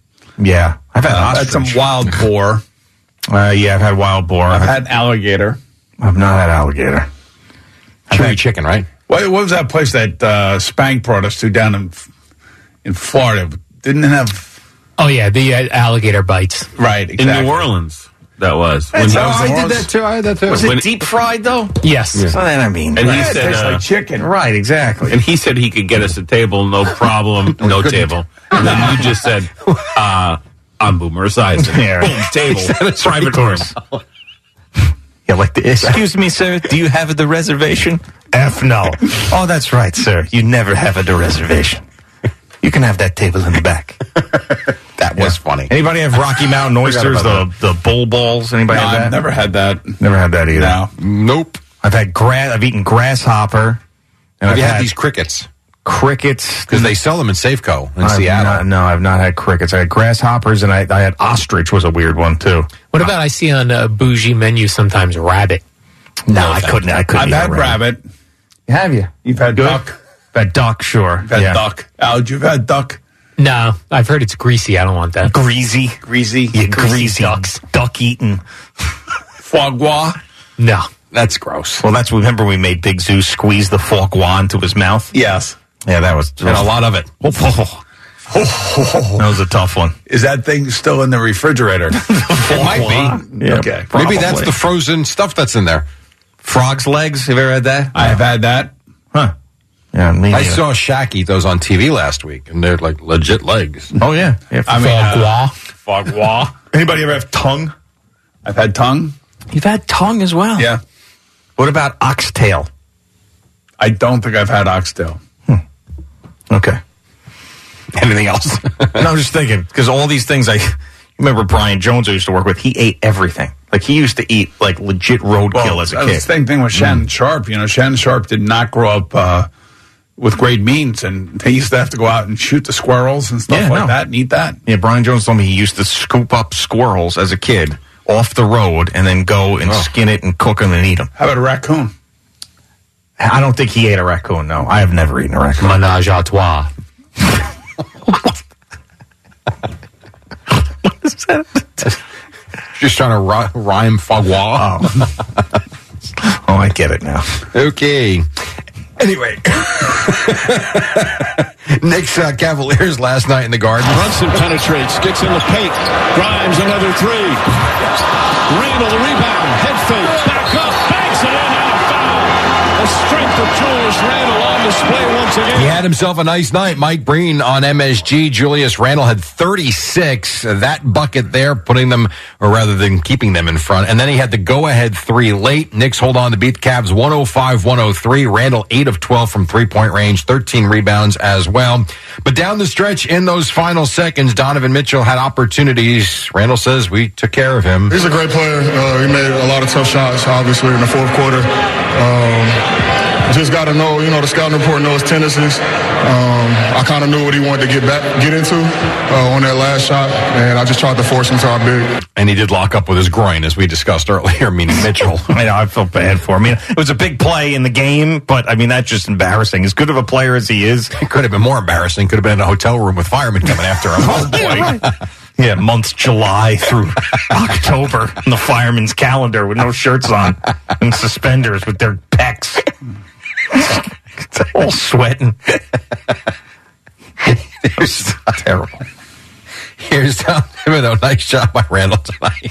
The Julius monster game, it set the tone for us in the first quarter. I think he had 17 in the first quarter. So his rebounding has been off the charts. Do you remember yesterday? Do you remember yesterday where you were talking about Bill Cowher and I couldn't get a shirtless Bill Cowher out of my head with his nipples? Right, yeah.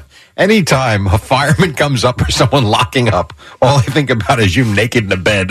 Yes. Yeah. The Gansevoort. Yeah, it was the Gansevoort, yes. Yep, and I was hyperventilating and I could not move my fingers and I could not speak. All because you took boner pills. That's right. Mm-hmm. That is a true story. From a gas station. It's the only thing that didn't get stiff. Everything else did get stiff. You think about the irony there, it's true. Yeah, so bad. Yep. Oh, man. Nets in Philadelphia tonight. Scott Rowland into the Hall of Fame. Rutgers beat Penn State 65-45. St. John's in action tonight at Creighton. You got UConn Xavier tonight. And the Devils get 2 late goals from Dougie Hamilton, 1 to force overtime. Some year, man. They're having a great year. He's having a really good year, too. And they wind up winning in overtime. He scores the game winner 3-2 over the Golden Knights. Rangers in Toronto tonight and the Islanders in Ottawa against the Senators.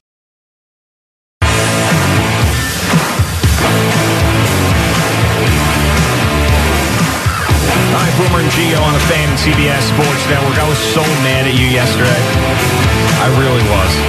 Talking to Al? No, I'm talking to you. Talking to me? I was so mad at you. Mad at me? So yesterday, I get on the Peloton. Attaboy.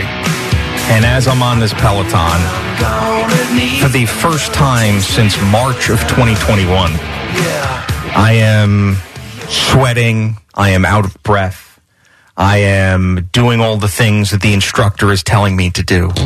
And I'm grunting, and all I'm thinking about is you. Did you look at Leanne Hainsby? Because that's who you need to be watching. Kendall Toole. Kendall Toole. I love Kendall Toole. Okay. So, of course, I have to go right back to Kendall Toole. I mean, if it ain't broke, don't fix it.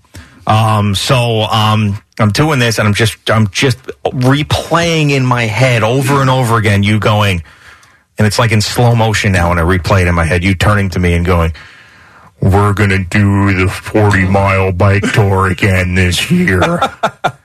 So you're going to get in, and you're going to do it, Biggs. And I'm like, it's like a nightmare. Sure, I'll do it again.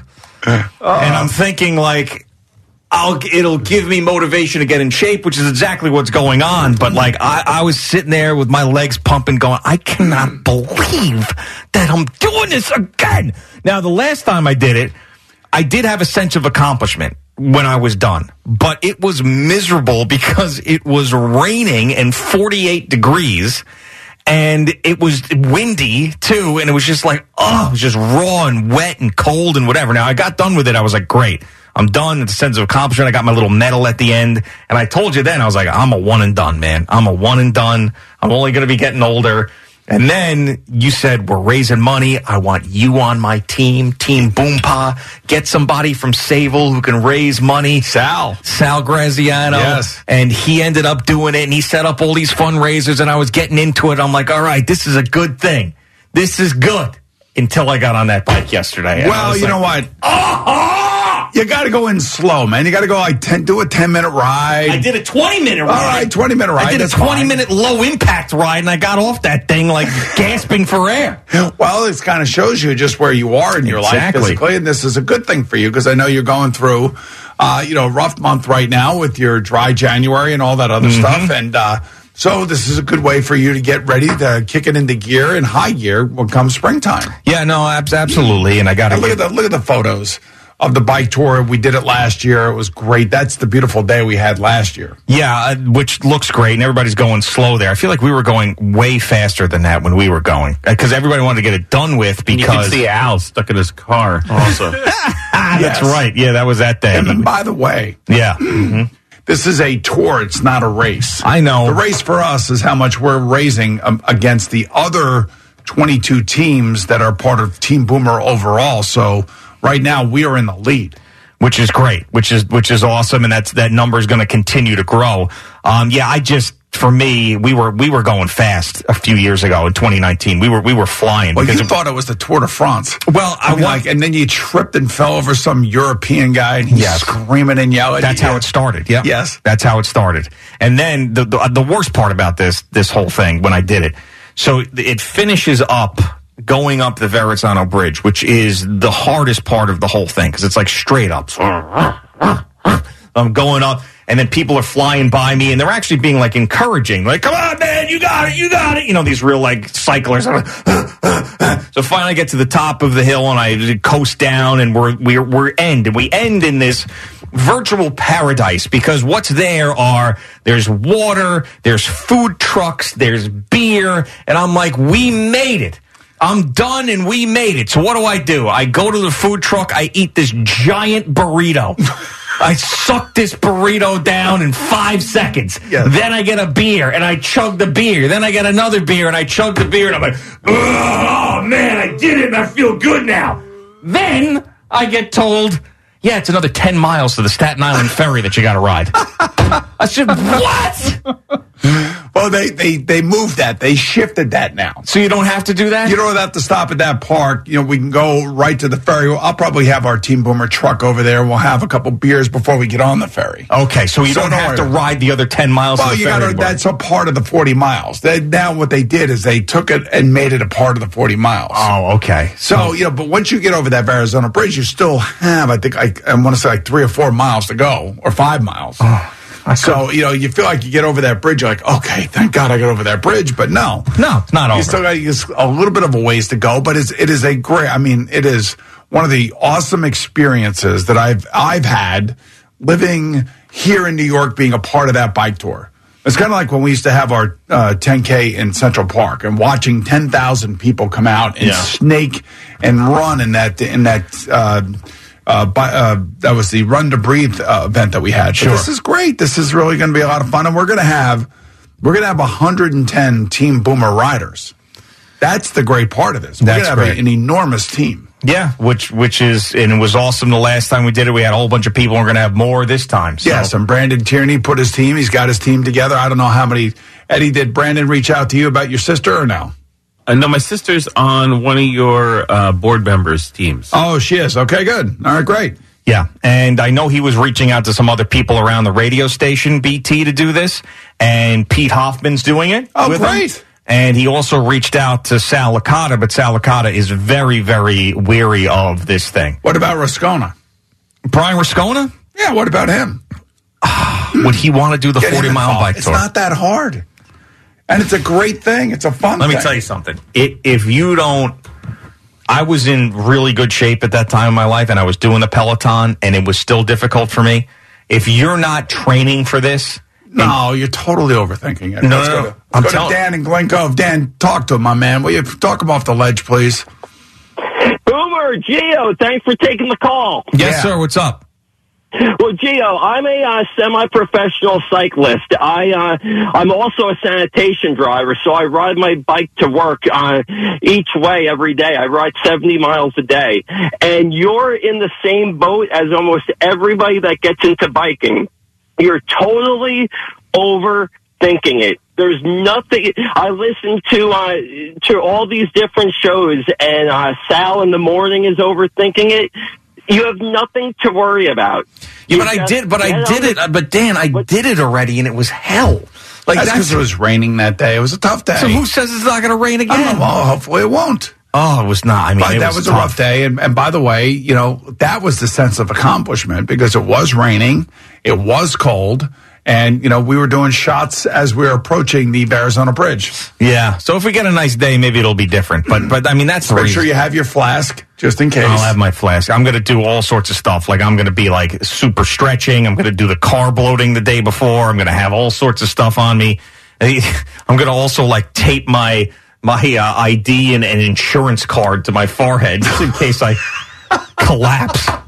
Why you just get dog tags? Yeah, I should do that too. Yeah, Right, that would be 3.5 miles from the bridge to the ferry, by the way. Is that what it is? Yeah. Mm-hmm. It's not bad.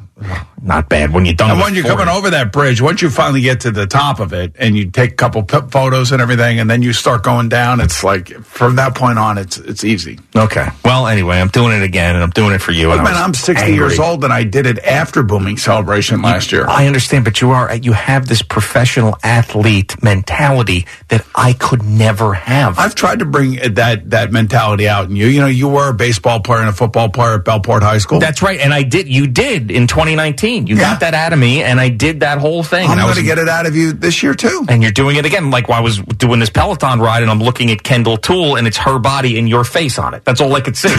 was her face, or your face on her body. Oh, come on, you can do it. Yeah, anyway. All right, Boomer and Gio on the fan. I could FaceTime you, and we could do Peloton together if you'd like. We did that during the pandemic, remember? Yeah, but we can Peloton together. Yeah. No, I'm not interested. And you could put your phone right on the top of the Peloton. Yeah. No, I don't think so. No, I'll take my shirt off. Oh, really? That's an incentive. All right, Boomer and Gio coming to you live from the Build Ford Tough Studio on the Fan and CBS Sports Network. This morning I came in and I said, man, I know exactly what Boomer's going to be thinking about Aaron Rodgers. I just know. And since this is year 6 of working with Boomer, I said, I feel like I really know what he's going to say. And he's going to say that all this Aaron Rodgers talk and all these rumors and all the stuff that's swirling out there, it started with Adam Schefter, then Ian Rappaport, then yesterday Peter King actually name-dropped Woody King? Yes, Peter King actually name-dropped Woody Johnson and goes that in 2 first-round picks, they trade him to an AFC team, and Woody Johnson would gladly pay that price. So I said, Boomer, come on. We got to end this today, right? Don't we have to squash this? This is ridiculous. And your response, Boomer, was, Smoke fire, man. This is exactly the way it started, although I felt like we were ahead of the Russell Wilson thing significantly.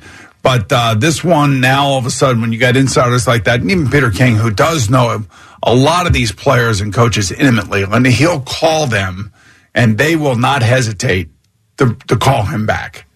You know, and I've known Peter for a long, long time. I met him when I first became a player in Cincinnati when he picked me up at the airport. And I've been friends with him for a long, long time, and I know how he operates, and he never violates any compromised information. He just puts things out there where he is well informed, and if in fact he puts it out there that he believes that there is a potential for this, I believe there is too. And I just, again, I will go to my, the end of the earth to tell you that Lamar Jackson's not the player for this team, the way this team is currently constructed. No matter what anybody says, they don't understand the dynamics of the wide receivers and the quarterbacks, and that would be a major problem here. And on top of that, you would have to hire the right offensive coordinator to get the most out of Lamar Jackson. That's why I think Lamar Jackson to Atlanta makes a lot of sense. Baltimore to the Jets, I don't see that. I do see Green Bay to the Jets. I don't see Green Bay to Dallas. Yeah. I don't see Green Bay to San Francisco. I could see Green Bay to the Raiders. Yeah, and I can understand the Ravens not wanting to send Lamar Jackson, and they would tag him and trade him if it ended up getting to that. But I could understand not trading him to the Jets. But does Joe Douglas believe the same stuff you believe about Lamar Jackson? Yes, I would think so. I can't speak for Joe, and I don't want to put words in his mouth, but it's obvious that Greg Roman designed a specialized offense to utilize the specialized skill of Lamar Jackson. Well, that is, the tight end is important. Big, giant offensive linemen are important. A top 10 defense is important because if they get behind in games, very rarely are they able to come back. And, they had kind of the same problem this past season, early on in the year, as the Raiders had. They were getting out the big leads. And then when they needed something on offense at the end of the game to kind of quell those leads or the momentum shifts that took place in these games in which they lost, he was unable to get that done on offense. That's not just him, but it's the passing game in general. All right, well, the Jets do have big, giant offensive linemen, and one of them should be coming back next year, hopefully in Former Mekhi. Teammate maybe, right? Mekhi Becton. You also have a defense that was at times, even though it disappointed towards the end of the year, a top 10 defense, and you also have an open offensive coordinator position where you could fill that with the guy. Now, if you told me that they were going to hire Greg Roman and bring Lamar Jackson here, then I'd say, okay, you're going to be trading Garrett Wilson and most likely Elijah Moore. Maybe I've officially thrown my name into the ring for consideration. For the Jets offensive coordinator job? Right, so you understand what I'm talking about. I mean, so the Jets believe that they're a quarterback away, and that quarterback is going to be a quarterback that's going to be running a pass-first offense, not a run-first offense, in terms of him being the runner. Yeah. Okay. Now, that's why I'm saying it just doesn't make any sense. No matter how popular you think he may be or how great he may be, it makes absolutely no sense. What makes sense would be for him to go to Atlanta because it's an NFC team. It's a run-first team. And think about how popular Lamar's from the South, how popular he would be for the Atlanta Falcons. And they haven't had anything since they went to the Super Bowl. Well, okay, but I could give you the same argument back with Lamar Jackson to the Jets, which is think about how popular he'd be in New York, and the Jets haven't had a quarterback in 100 years. But you also have these wide receivers here. You have Garrett Wilson, who had an awesome year, is going to be Offensive Rookie of the Year, most likely. And you think he wants balls like 50 to 60 balls thrown to him next year? You saw how he acted this year. Sure. Well, you don't think that Garrett Wilson at all would be excited about having Lamar Jackson on his team because everybody seems to love Lamar Jackson. They do love Lamar. I'm not saying that they don't. And he's one of the most popular players in the league. But why would Marquise Brown want out of Baltimore, one of his best friends? Yeah, I understand because he wanted to get more targets, which means potentially more money if he makes those targets into catches, and that's what he wants is the contract. They could pay Lamar, $45 million a year and guarantee it for the next 4 years. That means those other guys ain't getting paid. Yeah. And by the way, those other guys, their production is going to be stifled because of that. Yeah, I just wonder if all the general managers in football think the same way? Like, does Joe Douglas say, well, these guys are going to want out because we have to change our offense? Or does he say, imagine Lamar Jackson with more weapons than he's ever had on offense? And think about the talent that we could give him. Breece Hall off the injury. We can give him Garrett Wilson. We could give him the tight ends that we brought in, and Uzama and Conklin. We can give him Elijah Moore. No, we can give him Corey Day. I mean, does he think like that? That could be the other side of the coin. Now, if I had a choice between the two for 2 years, obviously Aaron Rodgers is going to be the guy. Yeah, forget 2 years.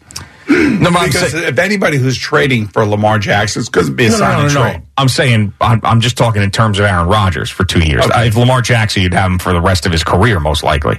I'm talking about for the next 2 years, which is probably what you'd get Aaron Rodgers for. Then I would take Aaron Rodgers and I would try to win a Super Bowl in those 2 years. But it's the desperation that the Jets have that I think is greater than any other team in the NFL right now when it comes to that position. I mean, the Falcons, yes, they are removed from the MVP days of Matt Ryan, but that wasn't that long ago, and they have had recent success. And, yeah, it makes sense for him to go down there to the AFC, NFC situation, and he would be beloved there. But do they have the same type of desperation as far as giving a contract and giving up compensation to get Lamar Jackson that maybe the Jets would have? So Lamar Jackson basically ends up having a year kind of like Daniel Jones has, where he throws for like 3,400 yards and runs for 700 to 800 yards. You know, wide receivers want to play with quarterbacks that are throwing for over 4,500 yards. They want opportunities because they see the money that is out there for them to make if they're able to showcase their abilities on the field. Well, listen, every team's got wide receivers, though. So he's going to end up somewhere. There's not 32 general managers or 31 general managers other than the Ravens are going to be like, we can't bring this guy in because our wide receivers are going to be pissed. I mean, someone's going to want Lamar Jackson. So, yes, Atlanta. But aren't their wide receivers going to be pissed too? They don't have. To me, it's Kyle Pitts, and Kyle Pitts is kind of like a hybrid tight end wide receiver, but he's your Mark Andrews. Okay. You know, in that offense. That's all I'm saying, and it makes, to me, like I always look at players, and I'm not always right. I'm just saying, coach, quarterback pairings, city to play in. What are the opportunities? So let's say the Jets hired Nathaniel Hackett. They're not trading for Lamar Jackson. They're going to trade for Green Bay's Aaron Rodgers. Well, they better hope they are because the Denver Broncos hired Nathaniel Hackett thinking there was a chance at Aaron Rodgers. He turned out to be the worst head coach we've ever seen. Right. So Greg Roman goes with Arthur Smith down in Atlanta, and they trade for Lamar Jackson. That's a perfect fit. Frank Reich signs with the Carolina Panthers. They sign Derek Carr to a short-term 3-year deal. That, to me, is a perfect fit. You know, like I could see these things, how they look on paper, and I could say that works, that works, that works, that works. I don't see Lamar Jackson working for the New York Jets, regardless of how great we think he is, just simply because of the way the team is constructed offensively right now. Let me tell you, if Derek Carr ends up going to the Carolina Panthers, Lamar Jackson ends up going to the Atlanta Falcons, or ends up staying in Baltimore, and Aaron Rodgers goes elsewhere, what the hell are the Jets going to do? I mean, they're really going to go into this season where jobs are on the line with Zach Wilson as the quarterback? I just can't. I cannot see that. You know, the leading receiver for the Ravens this year, other than the tight end, Mark Andrews? Now, let's face it, they played with Tyler Huntley. They played with Anthony Brown. They also played, the bulk of the games was Lamar. Was it Devin Duvernay? DeMarcus Robinson had 48 catches. Okay. Yeah. So I'm just you got to be a realist. And when you see these things, you look at these things, you got to say to yourself, well, it's great to have Lamar Jackson, but then you got to change your complete outlook on offense. But does it put you in a better situation to be able to let me ask you a question. If there's anybody who knows Lamar Jackson, it is the Baltimore Ravens, and they've built their team around him, and their fan base loves him. And they just fired their offensive coordinator that got the best out of him. So now what is that telling you about Baltimore? Well, I think that he's gone. I think that Lamar Jackson is not going to go back. And you think there. It's because he didn't get the contract that he wanted, and he got hurt, and maybe they thought he could play, and he didn't play. Yeah, I do think that, yes, I think that all of that is part of the equation. And I think that they also, even if none of that other stuff happened, I also think that there's a number, because how many times have we said this? Steve Bisciotti, the owner of the Baltimore Ravens, was very outspoken with the Deshaun Watson deal. And I think that there's a number that he's comfortable with, and Lamar Jackson wants a Deshaun Watson deal, if not more, and Steve Bisciotti's not going to go there. So he's not going to get it from Baltimore, but he could get it from Atlanta. Yeah. Why? Because Atlanta is starving for a star. You know, Arthur So Blank the needs Jets, somebody. though, man. They are. The Jets are starving for a star. Yeah, but a different type of star. That's why, you know, if you told me that Nathaniel Hackett and Aaron Rodgers are coming here, I wouldn't be surprised. I would not be surprised. I would. I really would. If Aaron Rodgers finished his career with the Jets, that would. So, like, how would you be surprised? Give me a surprise face. A surprise face? Yeah. I go, what? Like that, huh? Yeah. Oh, my God. Even now that we're talking about the potential possibility for it, would you still have the surprise face? I still would have the surprise face, yes, 100%, because I told you, but I can't even picture it. And the other reason why I don't want to get myself so amped up, because I gave you the two reasons why I think this would be awesome. One, get him out of the NFC North, and two, the Jets would be very good, and the drama that he brings would be so entertaining. So I want that to happen more than any other thing locally in this offseason. That's what I want to see happen. And I also don't want to get my hopes up and then end up watching Zach Wilson again next year, which would just be, you know? Yes, I wouldn't have a hear surprise face with that one. I'd have a disgusted face with that one. I hear you 100%. Man, but you're giving me hope, though. That's the thing. You're giving me hope that You this know can why? happen. Because right now is the time for that kind of hope. Absolutely. The off season, the silly season, as you like to say. Sam in Miller Place. Good morning, Sam. What's happening? Good morning, guys. How are you? Good. What's up? Quick comment for Boomer, and I have all respect for your knowledge of football, but you keep talking about the fit and having to change your offense and kind of change your offensive identity and what you're doing. The Jets, they don't have that. They scored single-digit points in I don't know how many games.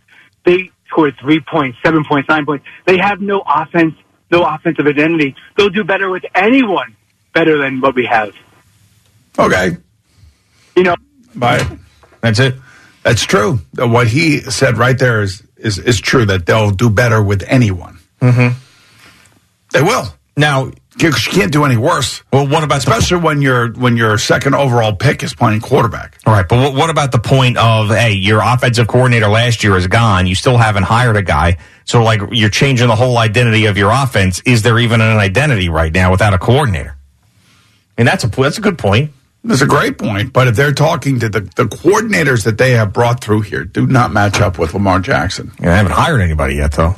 But the guys that they have brought in here, and it seems like it's going to that kind of that West Coast hybrid style offense. That's not Lamar Jackson. I'm just telling you. Dan in Berkeley Heights. Hello, Dan. Hey, how you doing, Gio? Pleasure to talk to you. Absolutely. What do you got for us? And I'm the biggest fan of you guys. A long-time listener, a huge fan of Boomer, and since the Jets, I'm an old Jets fan. All right, nice. So, what do you think? So I just wanted to bring up the offensive line to help Boomer's case. I mean, they're just not set up for that RPO like the Baltimore Ravens are. Yeah, I mean, isn't that something, though, that if you bring in the offensive coordinator and you bring in Lamar Jackson, they're not going to have a choice but to adapt? The interesting thing is that, you know, they fired their offensive line coach. They fired their wide receiver coach, too. So whoever is coming in here, I've officially thrown my name into the ring for consideration. So whoever they're bringing in here, whether it be, an assistant head coach and then another guy being the offensive coordinator, so you can get the guys that you want to run your offense, including your line coach and your wide receiver coach and your OC, so everybody can be teaching the same thing at the same level, as opposed to having to teach other coaches what you're trying to do. That makes total sense to me. But again, it's just, to me, sending Lamar into the AFC and keeping him into the AFC where you could see him in the playoffs would be a nightmare scenario for the Baltimore Ravens. And I just don't see that happening. That's why I think it makes sense for him, if they are going to trade him and he can't get the money that he wants from Baltimore, he can certainly get it from Atlanta. Gio on the Fan and CBS Sports Network. After we were talking about the 40-mile bike tour earlier, now I get a text from my buddy Miggs of Miggs and Falzone from the 5th Precinct out on Long Island, Suffolk County Police, and he goes, now I hear that you're doing this bike tour. How about joining us for this 10K coming up in June? Perfect. Guys, chill. I have a friend of mine wants you to do the mini triathlon. I said you'd probably be into it. Right, Gee, you'll be about 120 pounds when we're all done with this. Probably. But I'm doing this for the Boomer Esiason Foundation and you. Yes. Because there's been things that I have turned down that you've asked me to do. You bring up the softball thing all the time. I felt like I had to because you said Sayville knows how to raise money. Yes. Can you raise money from Sayville with this bike tour? And I said, yes. I'm not doing triathlons. I'm not doing 10Ks. That 40-mile bike tour will be the last physical activity that I do for the rest of my life that doesn't involve walking from my car to work or from my couch to the bathroom. Why do you say that? Because I hate it. I hate exercising. I hate getting up. People are like, oh, it releases your endorphins. No, it doesn't. It sucks. It makes me feel like crap. And I get off of there and I go, and I'm sweating and I'm out of breath and I'm annoyed. So for me, it does not release. You know what releases my endorphins? A meatball hero. That's what releases my endorphins. So you do your thing, I'll do my thing. Just want you to be around for your kids, man. Yeah, come on. You act like I'm a 450-pound, heart diseased person who's going to drop dead. I'm going to be around for my kids, for Christ's sakes. I'm 225 pounds. I'm not 700 pounds. Completely healthy. You know, it's not like I've got some sort of the brain tumor. I will tell you, that sounds like a pretty good way to go. Chicken parm and sex. Yeah. I don't remember the context of that, but I stand by that statement. Doesn't matter, really. Yeah. Do like Ringo Starr. Peace and love. There will be no more. No more. 10Ks. No 5Ks. Do not invite me. And I say this with peace and love, but please, no more physical activity. Didn't you? I'm just trying to remember back to the pandemic. I thought you got into the Peloton really big time. I did then, too. Yeah, so I did in 2019, leading up to the bike tour in May, and then again on the Peloton during... But that was more about Sydney's wedding, I think. You wanted to look good for that. But I felt like you got addicted to it, like you were really into it. Well, there was nothing else going on at that point. I wasn't allowed to leave the house. You know what I'm saying? Fair enough. That was sort of like, this is 45 minutes I can have to myself where someone is climbing into my ass with tambourines. You know what I'm saying? And you're not wiping down Amazon boxes with right, exactly. Disinfected in the garage. Which I was absolutely doing. Yes, which is the dumbest thing in the world when you look back on it. So, how stupid was all that? I mean, how stupid. I never did that. How stupid is it still? Yeah, I know, but nobody's really doing that anymore. Like wiping down groceries and stuff. Yeah. People are having. I had a question for you. Are you wearing a mask when we get on the airplane? No, I haven't. No. I've flown a lot. I haven't. You know what? Not many people do. I will tell you, though, every time I fly, I've gotten sick. But I was just about to say that. Last time I flew, June, down to Miami, came back with a cold. Yeah, both times I went to Dallas, I came back sick. Yeah, so no, but I can't do that. I'm already in there like tight with strangers and everything, and then you're gonna put the restriction of the mask on me if I don't have to wear it. No way. Yeah, I didn't say I'm going to, but both times. Then all of a sudden I'm out Wednesday with COVID because in Arizona, shivering in my hotel room. Have a good show, guys. We'll hook you up with a unit in the hotel room. Yeah. I guess with that, I mean, imagine how ridiculous that would be. That would be funny. You're in your hotel with room your wife and kids running around. Yeah, and then I probably couldn't leave it. Like if I got it late in the week, I'd have to stay in Arizona. Or I couldn't get on a plane knowingly with COVID going home, could I? They'd be like, you can't have this hotel room. It's booked for the Super Bowl. Yeah, and then I just become a homeless Phoenix person for the rest of my life. Rent a car and drive across country. Oh God, no shit. How long do you think that would take? If you went straight? Oh, no one's going straight. You need help. I would say 3. You could do it in 3. 3 days. It's about 35 hours, would you say? More than that. More than that? How many miles? Because Orlando's like 1,000. 37 hours. Yeah, that's what I said. 35 hours. Okay. How many miles? 2,482 miles. They will put it into Waze. And that's just straight driving. So in shifts. Well, that's why 3 days is perfect. 12 hours a day. 12 hours a day? You have no interest. See, I would like to do that at some point before my time is come and gone. I would like to drive cross country and see different things, but not in a time crunch. Like, I'd like to take a couple of weeks, stop for a game, whatever. Yeah. 3,000 miles, then go up to Canada, go 5,000 miles back. No, then I'll fly Trans-Canadian. home. I don't want to drive Trans-Canadian. I'll fly home. I got 2,383 miles, 34 hours and 58 minutes. So if you left right now, you could be there by tomorrow at, let's see, another 10 hours, so 7:30. But you did it from here, Boomer. I'm doing it to Long Island or Geo. Okay, yeah. Right. 50 miles and probably another 3 5 hours. Yeah. Yes. This will be Boomer's challenge next year. Bike to Phoenix for BEF. Geo, you're doing it. It's not a race. Not a race. You know what? You don't have to worry. Maybe I will wear a mask on the plane. Yeah, I know, right?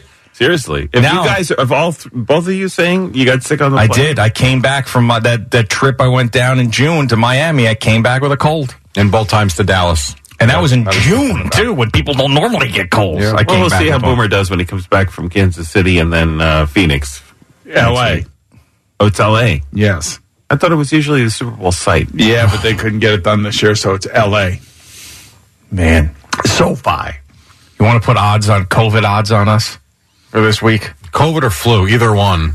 COVID or flu odds? Yeah, not good. Yeah, I know. Would FanDuel put that up there or what? Yeah, which one of us gets COVID or the flu? I don't want to jinx myself, so I'm not going to say something I was just about to say, but I'm not going to say it. Just not going to jinx. I'm not touching the money. You believe that works? Not touching the money. Actually, yes, because when my mother came over for the Vikings game, my dad had a cold, and she walked in. She goes, it's amazing. Your father's had a cold for like a week, and I'm totally fine. I haven't had a cold at all this entire winter. And I called her up 2 days later. She's like, hello. But she's it was around him, though. Yeah, I know. But she thought she was through it. Yeah. She thought she was through the incubation period. And then all of a sudden it crept up on you. So I told her you jinxed it. That thing was incubating in her. Right, Yeah, it was. exactly. So that's why I'm not going to That's say like anything. sitting there being cocky about your immune system like he is, and then sucking face with Gina, who's got the flu. Yeah. Like you kind of run into trouble. Right. All right. So then I'll say it. Knock on wood at the same time. I have not been sick this winter. Okay. Not once. Not one time. And we're knocking on February. That's So, true. Feeling pretty good. I hope so. And we're going to a warmer weather place, so we won't be all packed indoors all Yeah, the but time. we're going to be, flying with these German-fested heathens on the plane. You know these people. These dregs of society drooling and people traveling with young children. Oh, wait. No, I'm actually not. I'm by myself. Can I have another granola bar, please? Sure, $7. Yeah. By the way, it's 37 degrees in Phoenix right now. Oh, come on. Yeah, but it warms up to 65, right? I know. I'm just telling you right now. I wasn't expecting to see that when I. And it's a dry cold. Right now, the temperatures in Phoenix are topping out at 60. Yeah, when we're walking to the site, it'll be about 40-something. Oh, look at it this way. That's 45 degrees warmer than when you were in Minnesota almost dying. Oh, my God. Frostbite. Oh, what a moment. Yeah. Okay, Jerry, what's going on over there? What is going on? We are brought to you by Superbook Sports. Visit superbook.com. We're also brought to you by Jack Pocket. Play official state lottery games on your phone. Something off the beaten path. We've done a lot of football, and I'll get to that in a second again. So I just saw this, and I figured you'd be interested in this, Boomer. So you know how you got this whole thing going on with Rory McIlroy and Patrick Reed? The two can't stand one another. Yep. So apparently they're playing in Dubai this weekend, and it appears that Reed went up to McIlroy to try and shake his hand and say hello, to which McIlroy ignored. This is yesterday. McIlroy then ignored him, and supposedly Reed then threw a tee at him. So a reporter on Sky Sports got to Rory, said, what the hell happened yesterday? Nothing. Like, Patrick wanted to come up and say hello, and I didn't really want him to. And from my recollection, that was it. That was it. So then he would go on to say, which I was not aware of this, how much of an idiot Reed is. How would he have expected me to actually say hello? I was subpoenaed by his lawyer on Christmas Eve. So, I mean, of course, Like, I'm just trying to have a nice time with my family, and you know, someone shows up on your doorstep and delivers that, you know, you're not going to take that well. So, and so he ignored him. I did not know he was suing him, I guess, at least right? he was pretty honest about it. I guess they're probably fighting over the live and probably comments that have been made. Correct. They're foreigners. They don't care. They just want money. There you go. They don't care. They don't care, Jerry. What do I have to? How many times do I have to tell you? I know. I hear it all the time. They don't care. Wait, so he got subpoenaed? Yeah, I didn't. That's why I didn't know that part of the story. I knew that they were fighting and battling. Rory's been very open with his feelings about Liv and everything, and Patrick Reed. So the same thing with Tiger Woods and also Greg Norman. Well, sure. Greg Norman claiming that Tiger Woods doesn't know the entire story. What is the entire story? But Tiger Woods got his $10 to $15 million payout because of his social media impressions after last year's PGA Tour, and he didn't even play. And he still got $15 million for social media impressions. Yep, there's a sort of a mathematical equation that determines the bonuses that the players receive off of their social media engagements. I mean, there's no story about this subpoena except for what he said yesterday. Yeah. So, like, no one has the information on what it's about. It's just that he said this yesterday, and now people are like, oh, this is why they're annoyed with one another. But I'd love to know what that's about. Yeah, very interesting. So, anyhow, you got Aaron Rodgers, couple more with Pat McAfee from yesterday. Rodgers discussed a lot of different things, including what his future with the Packers may or may not be. I think it's more just living in the reality of what is. And what is they drafted my replacement. And if I didn't win 2 COVID MVPs, this conversation probably would have happened earlier. But in a year where I'm not going to win MVP, it allows for all the different conjecture. Is Jordan ready? Is it time to move on? He said he was open to being traded if that's what they have to do, basically. And he also knows that the $59.6 million he's owed is going to be way too much if he stays there for them to pay him. So would be open to reworking his deal if he stays with the Packers. A couple of other things. I just saw Saquon Barkley, a finalist for the Associated Press Comeback Player of the Year Award. Christian McCaffrey, Geno Smith, the other 2 finalists. I didn't see all the finalists, but I saw Garrett Wilson, a finalist for AP Offensive Rookie of the Year, and Sauce Gardner, a finalist for AP Defensive Rookie of the Year. So that's kind of cool. CJ Gardner-Johnson getting ready for a big conference championship game against the Niners this weekend. However, his car's gone. It was stolen Saturday night when they were playing the Giants. Wow.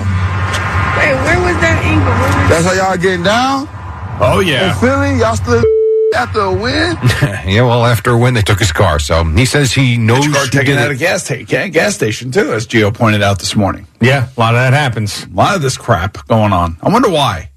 What do you think? Because people Catalytic suck. converters. Oh, okay. And because of the slowing down of manufacturing with cars that happened during COVID that we haven't been able to catch up with, that some of these parts are in higher demand than they ever were. So on the black market, these things are getting, top dollar. So you get a bunch of people to steal these things and send it to other criminals, and then there's big money. How about Al Dukes' scourge of teenagers that when they get arrested, they get released? How about that?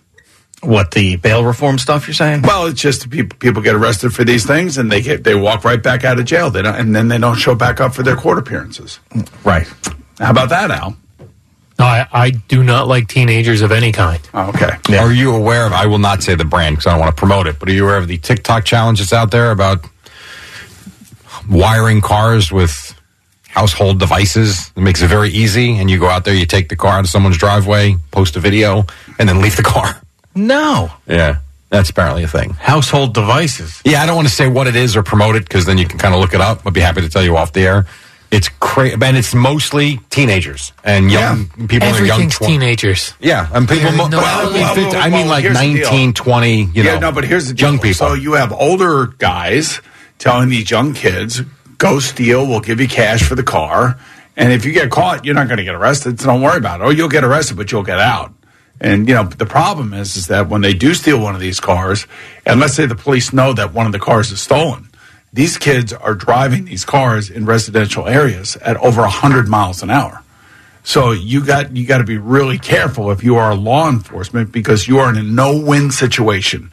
You'd like to stop the person that is stealing the car, but you can't, because if you do, and that person is, going 100 miles an hour in a residential area and unfortunately hits a mom and a daughter or something else like that, now you got a major problem on your hands from a law enforcement standpoint. It's just a no-win situation. I told Al the other day I experienced two guys drag racing on 9th Avenue. Oh, really? It's going to come to a point. Freaky. I'm telling you, around here, especially with, the 8.5 million people that live in like 35 square miles, eventually it's going to come to a point where somebody is going to put their foot down and say, enough is enough.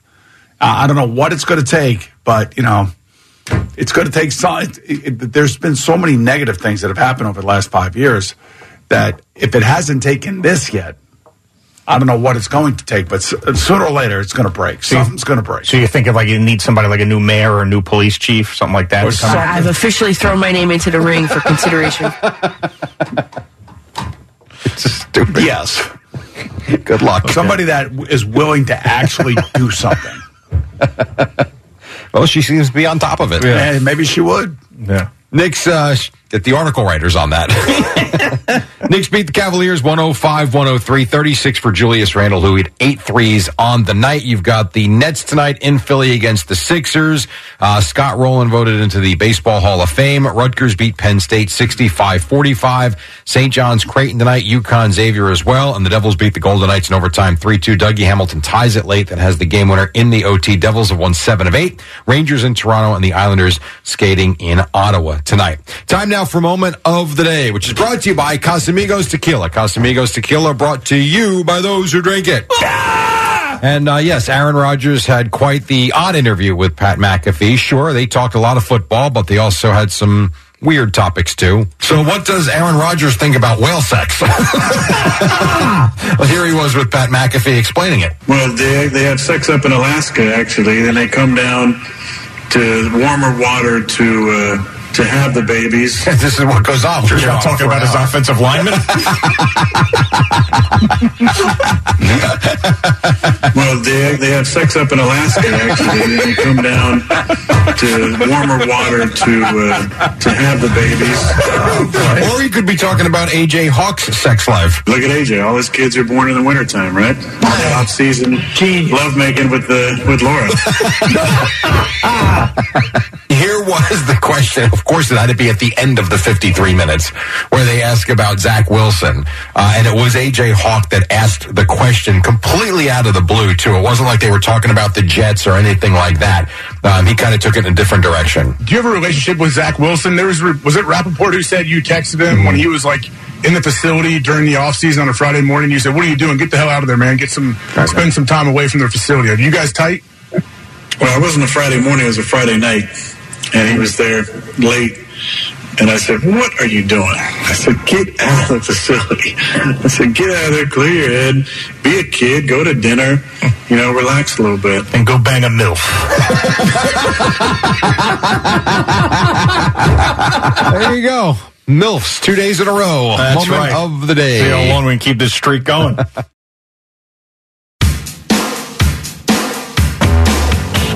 Boomer and Gio on the Fan and CBS Sports Network. This journey with Eddie the Picks Jockey has been amazing, and he did give out a winner last night. It was a rocking chair win for him, so he is back in the win column, which is a great thing. But I've told you before, I worry about him on Twitter and getting involved with a lot of these things, and yesterday was an unraveling. And I almost reached out to him, almost got his number from Al just to reach out to him to make sure he was all right. And I told him, I was going to tell him to get away from Twitter for a little bit because he was getting very bothered by this. So he was challenging people to do, I guess, the heat that he was getting from losing 2 games in a row was getting to him because he was challenging people to do this picks challenge. And he's like typing all these things out. He goes, it's 30 minutes, no challenges. I want to play the big dogs, the $200 pay to play guys. It'll be a 20-day contest, 1 pick per day. And then this guy who has this account, Hammer something, he challenges them, and then he goes, I want Mad Hammer? No, not Mad Hammer. Some other guy goes to the Hammer. He goes, I want 20 days against Hammer Time. If he loses, I got to give $20. He's just going on. Tell Hammer Time to set it up with the GoFundMe girl. $500, freeze all your money. I'm like, wait a second, Eddie, are you saying to take money out of your GoFundMe page for your teeth to put up $500 to challenge this Picks guy? That's not happening. Danielle will not let that happen. Absolutely. So he's going on and on. He goes, no pay for a month if he loses. I can make $500 betting my games. If he's got the guts, will he do it? And all this stuff. Does Hammer Time want to sign those terms? I mean, he's going on and on about challenges this Hammer Time guy, and I don't even know what the hell he's talking about. Then he wants to get on 105.7 The Fan down in Baltimore, which is one of our Odyssey sister stations. So he's tweeting, I guess he's calling the radio station, and the radio station's not picking up. And then he starts tweeting at the radio station. So this first tweet to the radio station, he says, look, I'm Eddie the Picks Jockey, and I've been giving out free basketball picks on Twitter, and I've been on a national television show giving them out. I tried to call, no answer. I would like to chit-chat. And then later on, as they continue to ignore him, he goes, I live in Baltimore and have 15,000 followers on Twitter giving free basketball picks for a couple weeks. I am 80%. I have been on a national syndicated sports show a couple of times and would like to call in. No one answers the phone. And then, little do they know what gem they'd be getting if they did pick up the phone. And he kept going after him and saying, like, I guess that I'm good enough for a national TV show, but not good enough for you guys. So it's just crazy. Oh, here it is. Then this is the last one. He goes, the people in New York and New Jersey say you have a gambling guru named Jeremy. Is he up for a monetary contest? I'll give him a point or two. I mean, this is the stuff he was doing yesterday. Oh, he's got a lot of free time. That's the problem. Oh, my God. He's got a lot of free time. I'm glad he had a winner last night. And, this coming Friday is going to be a big day. Right. When he gets his... It's going to be a big day. We're going to find out whether or not this is going to be actual happening and it's going to be for real. And, we're not going to have him on at all until after the Friday checkup and visit. And we get a call from the dentist and he lets me know exactly what needs to be done and what potentially could be done. Yeah. And then he's also going on about how he used to live with strippers. This is another thing he's been tweeting out? What? Yes. I don't know, man. He goes, I have been to both Monmouth Park and a lot of strip joints. That's how I know that most of the girls who work there have been abused, and the ones who used to live with me were quirky on what days to work. And most of them would like to work when? Tuesdays. Oh, Tuesdays. He goes, Eddie, some guy responds. He goes, Eddie, I'm trying to keep my mind off the horses, and you mentioned Monmouth Park, and then you mentioned strip joints. And all I could say is when we were young, he goes, bingo, all my girlfriends and live-in girlfriends were stripping girls for about 10 years. They are very focused on who they allow in their world. Having been sexually abused, they are fearful people. Sounds accurate. But, like, the stream of consciousness Eddie Twitter stuff is amazing to me. Like, it's just like... But I don't like him challenging people because he gets all worked up about that. And then he's like, I blocked him, I didn't block him, this guy. Eddie, forget about all these people, man. Do your thing. You're the man. People love you. Just keep picking winners and forget about everybody else. Please, for your own sanity, for your own mental health. Please, we need you, man. We need you. We want you. We want you to get these teeth and turn your life around. Forget about if some guy thinks he's got a better picks record than you. It doesn't matter. One of my buddies called me yesterday and said he needs a proctologist. Do you know anybody? I said, no. Really? Yeah. Maybe Brandon jamming up the A-gap? Could be. Oh, boy. Yeah. So I don't know, man. I just hope that he's okay, because I see this stuff. I mean, you've taken a liking to him. I mean, you're the one who started this whole thing. I know, and I see this stuff, and I'm like, just relax. Go take the dog for a walk, put on some television, watch some Netflix if you haven't. He has never been as exposed as he is today, especially on social media. No, I know, and that's why. And here he goes from 23 followers from the first day that he calls us to how many now? 15,000. 15,000. So welcome to our world, and good luck with it. Yeah, I know. And I love how he's going. I'm Eddie the Picks Jockey from a national sports show. Put me on your show now. I love it. He wants at 105.7 Baltimore, wants to put him on. Hey, give him an inch, take a mile. Yeah. Give him a mile, take 10 miles. You know? But hey, it's fine. As long as he's okay and in a good mental space, I'm good with it. T-Mobile has invested billions to light up America's largest 5G network, from big cities to small towns, including right here in yours. And great coverage is just the beginning. Right now, families and small businesses can save up to 20% versus AT&T and Verizon when they switch. Visit your local T-Mobile store today.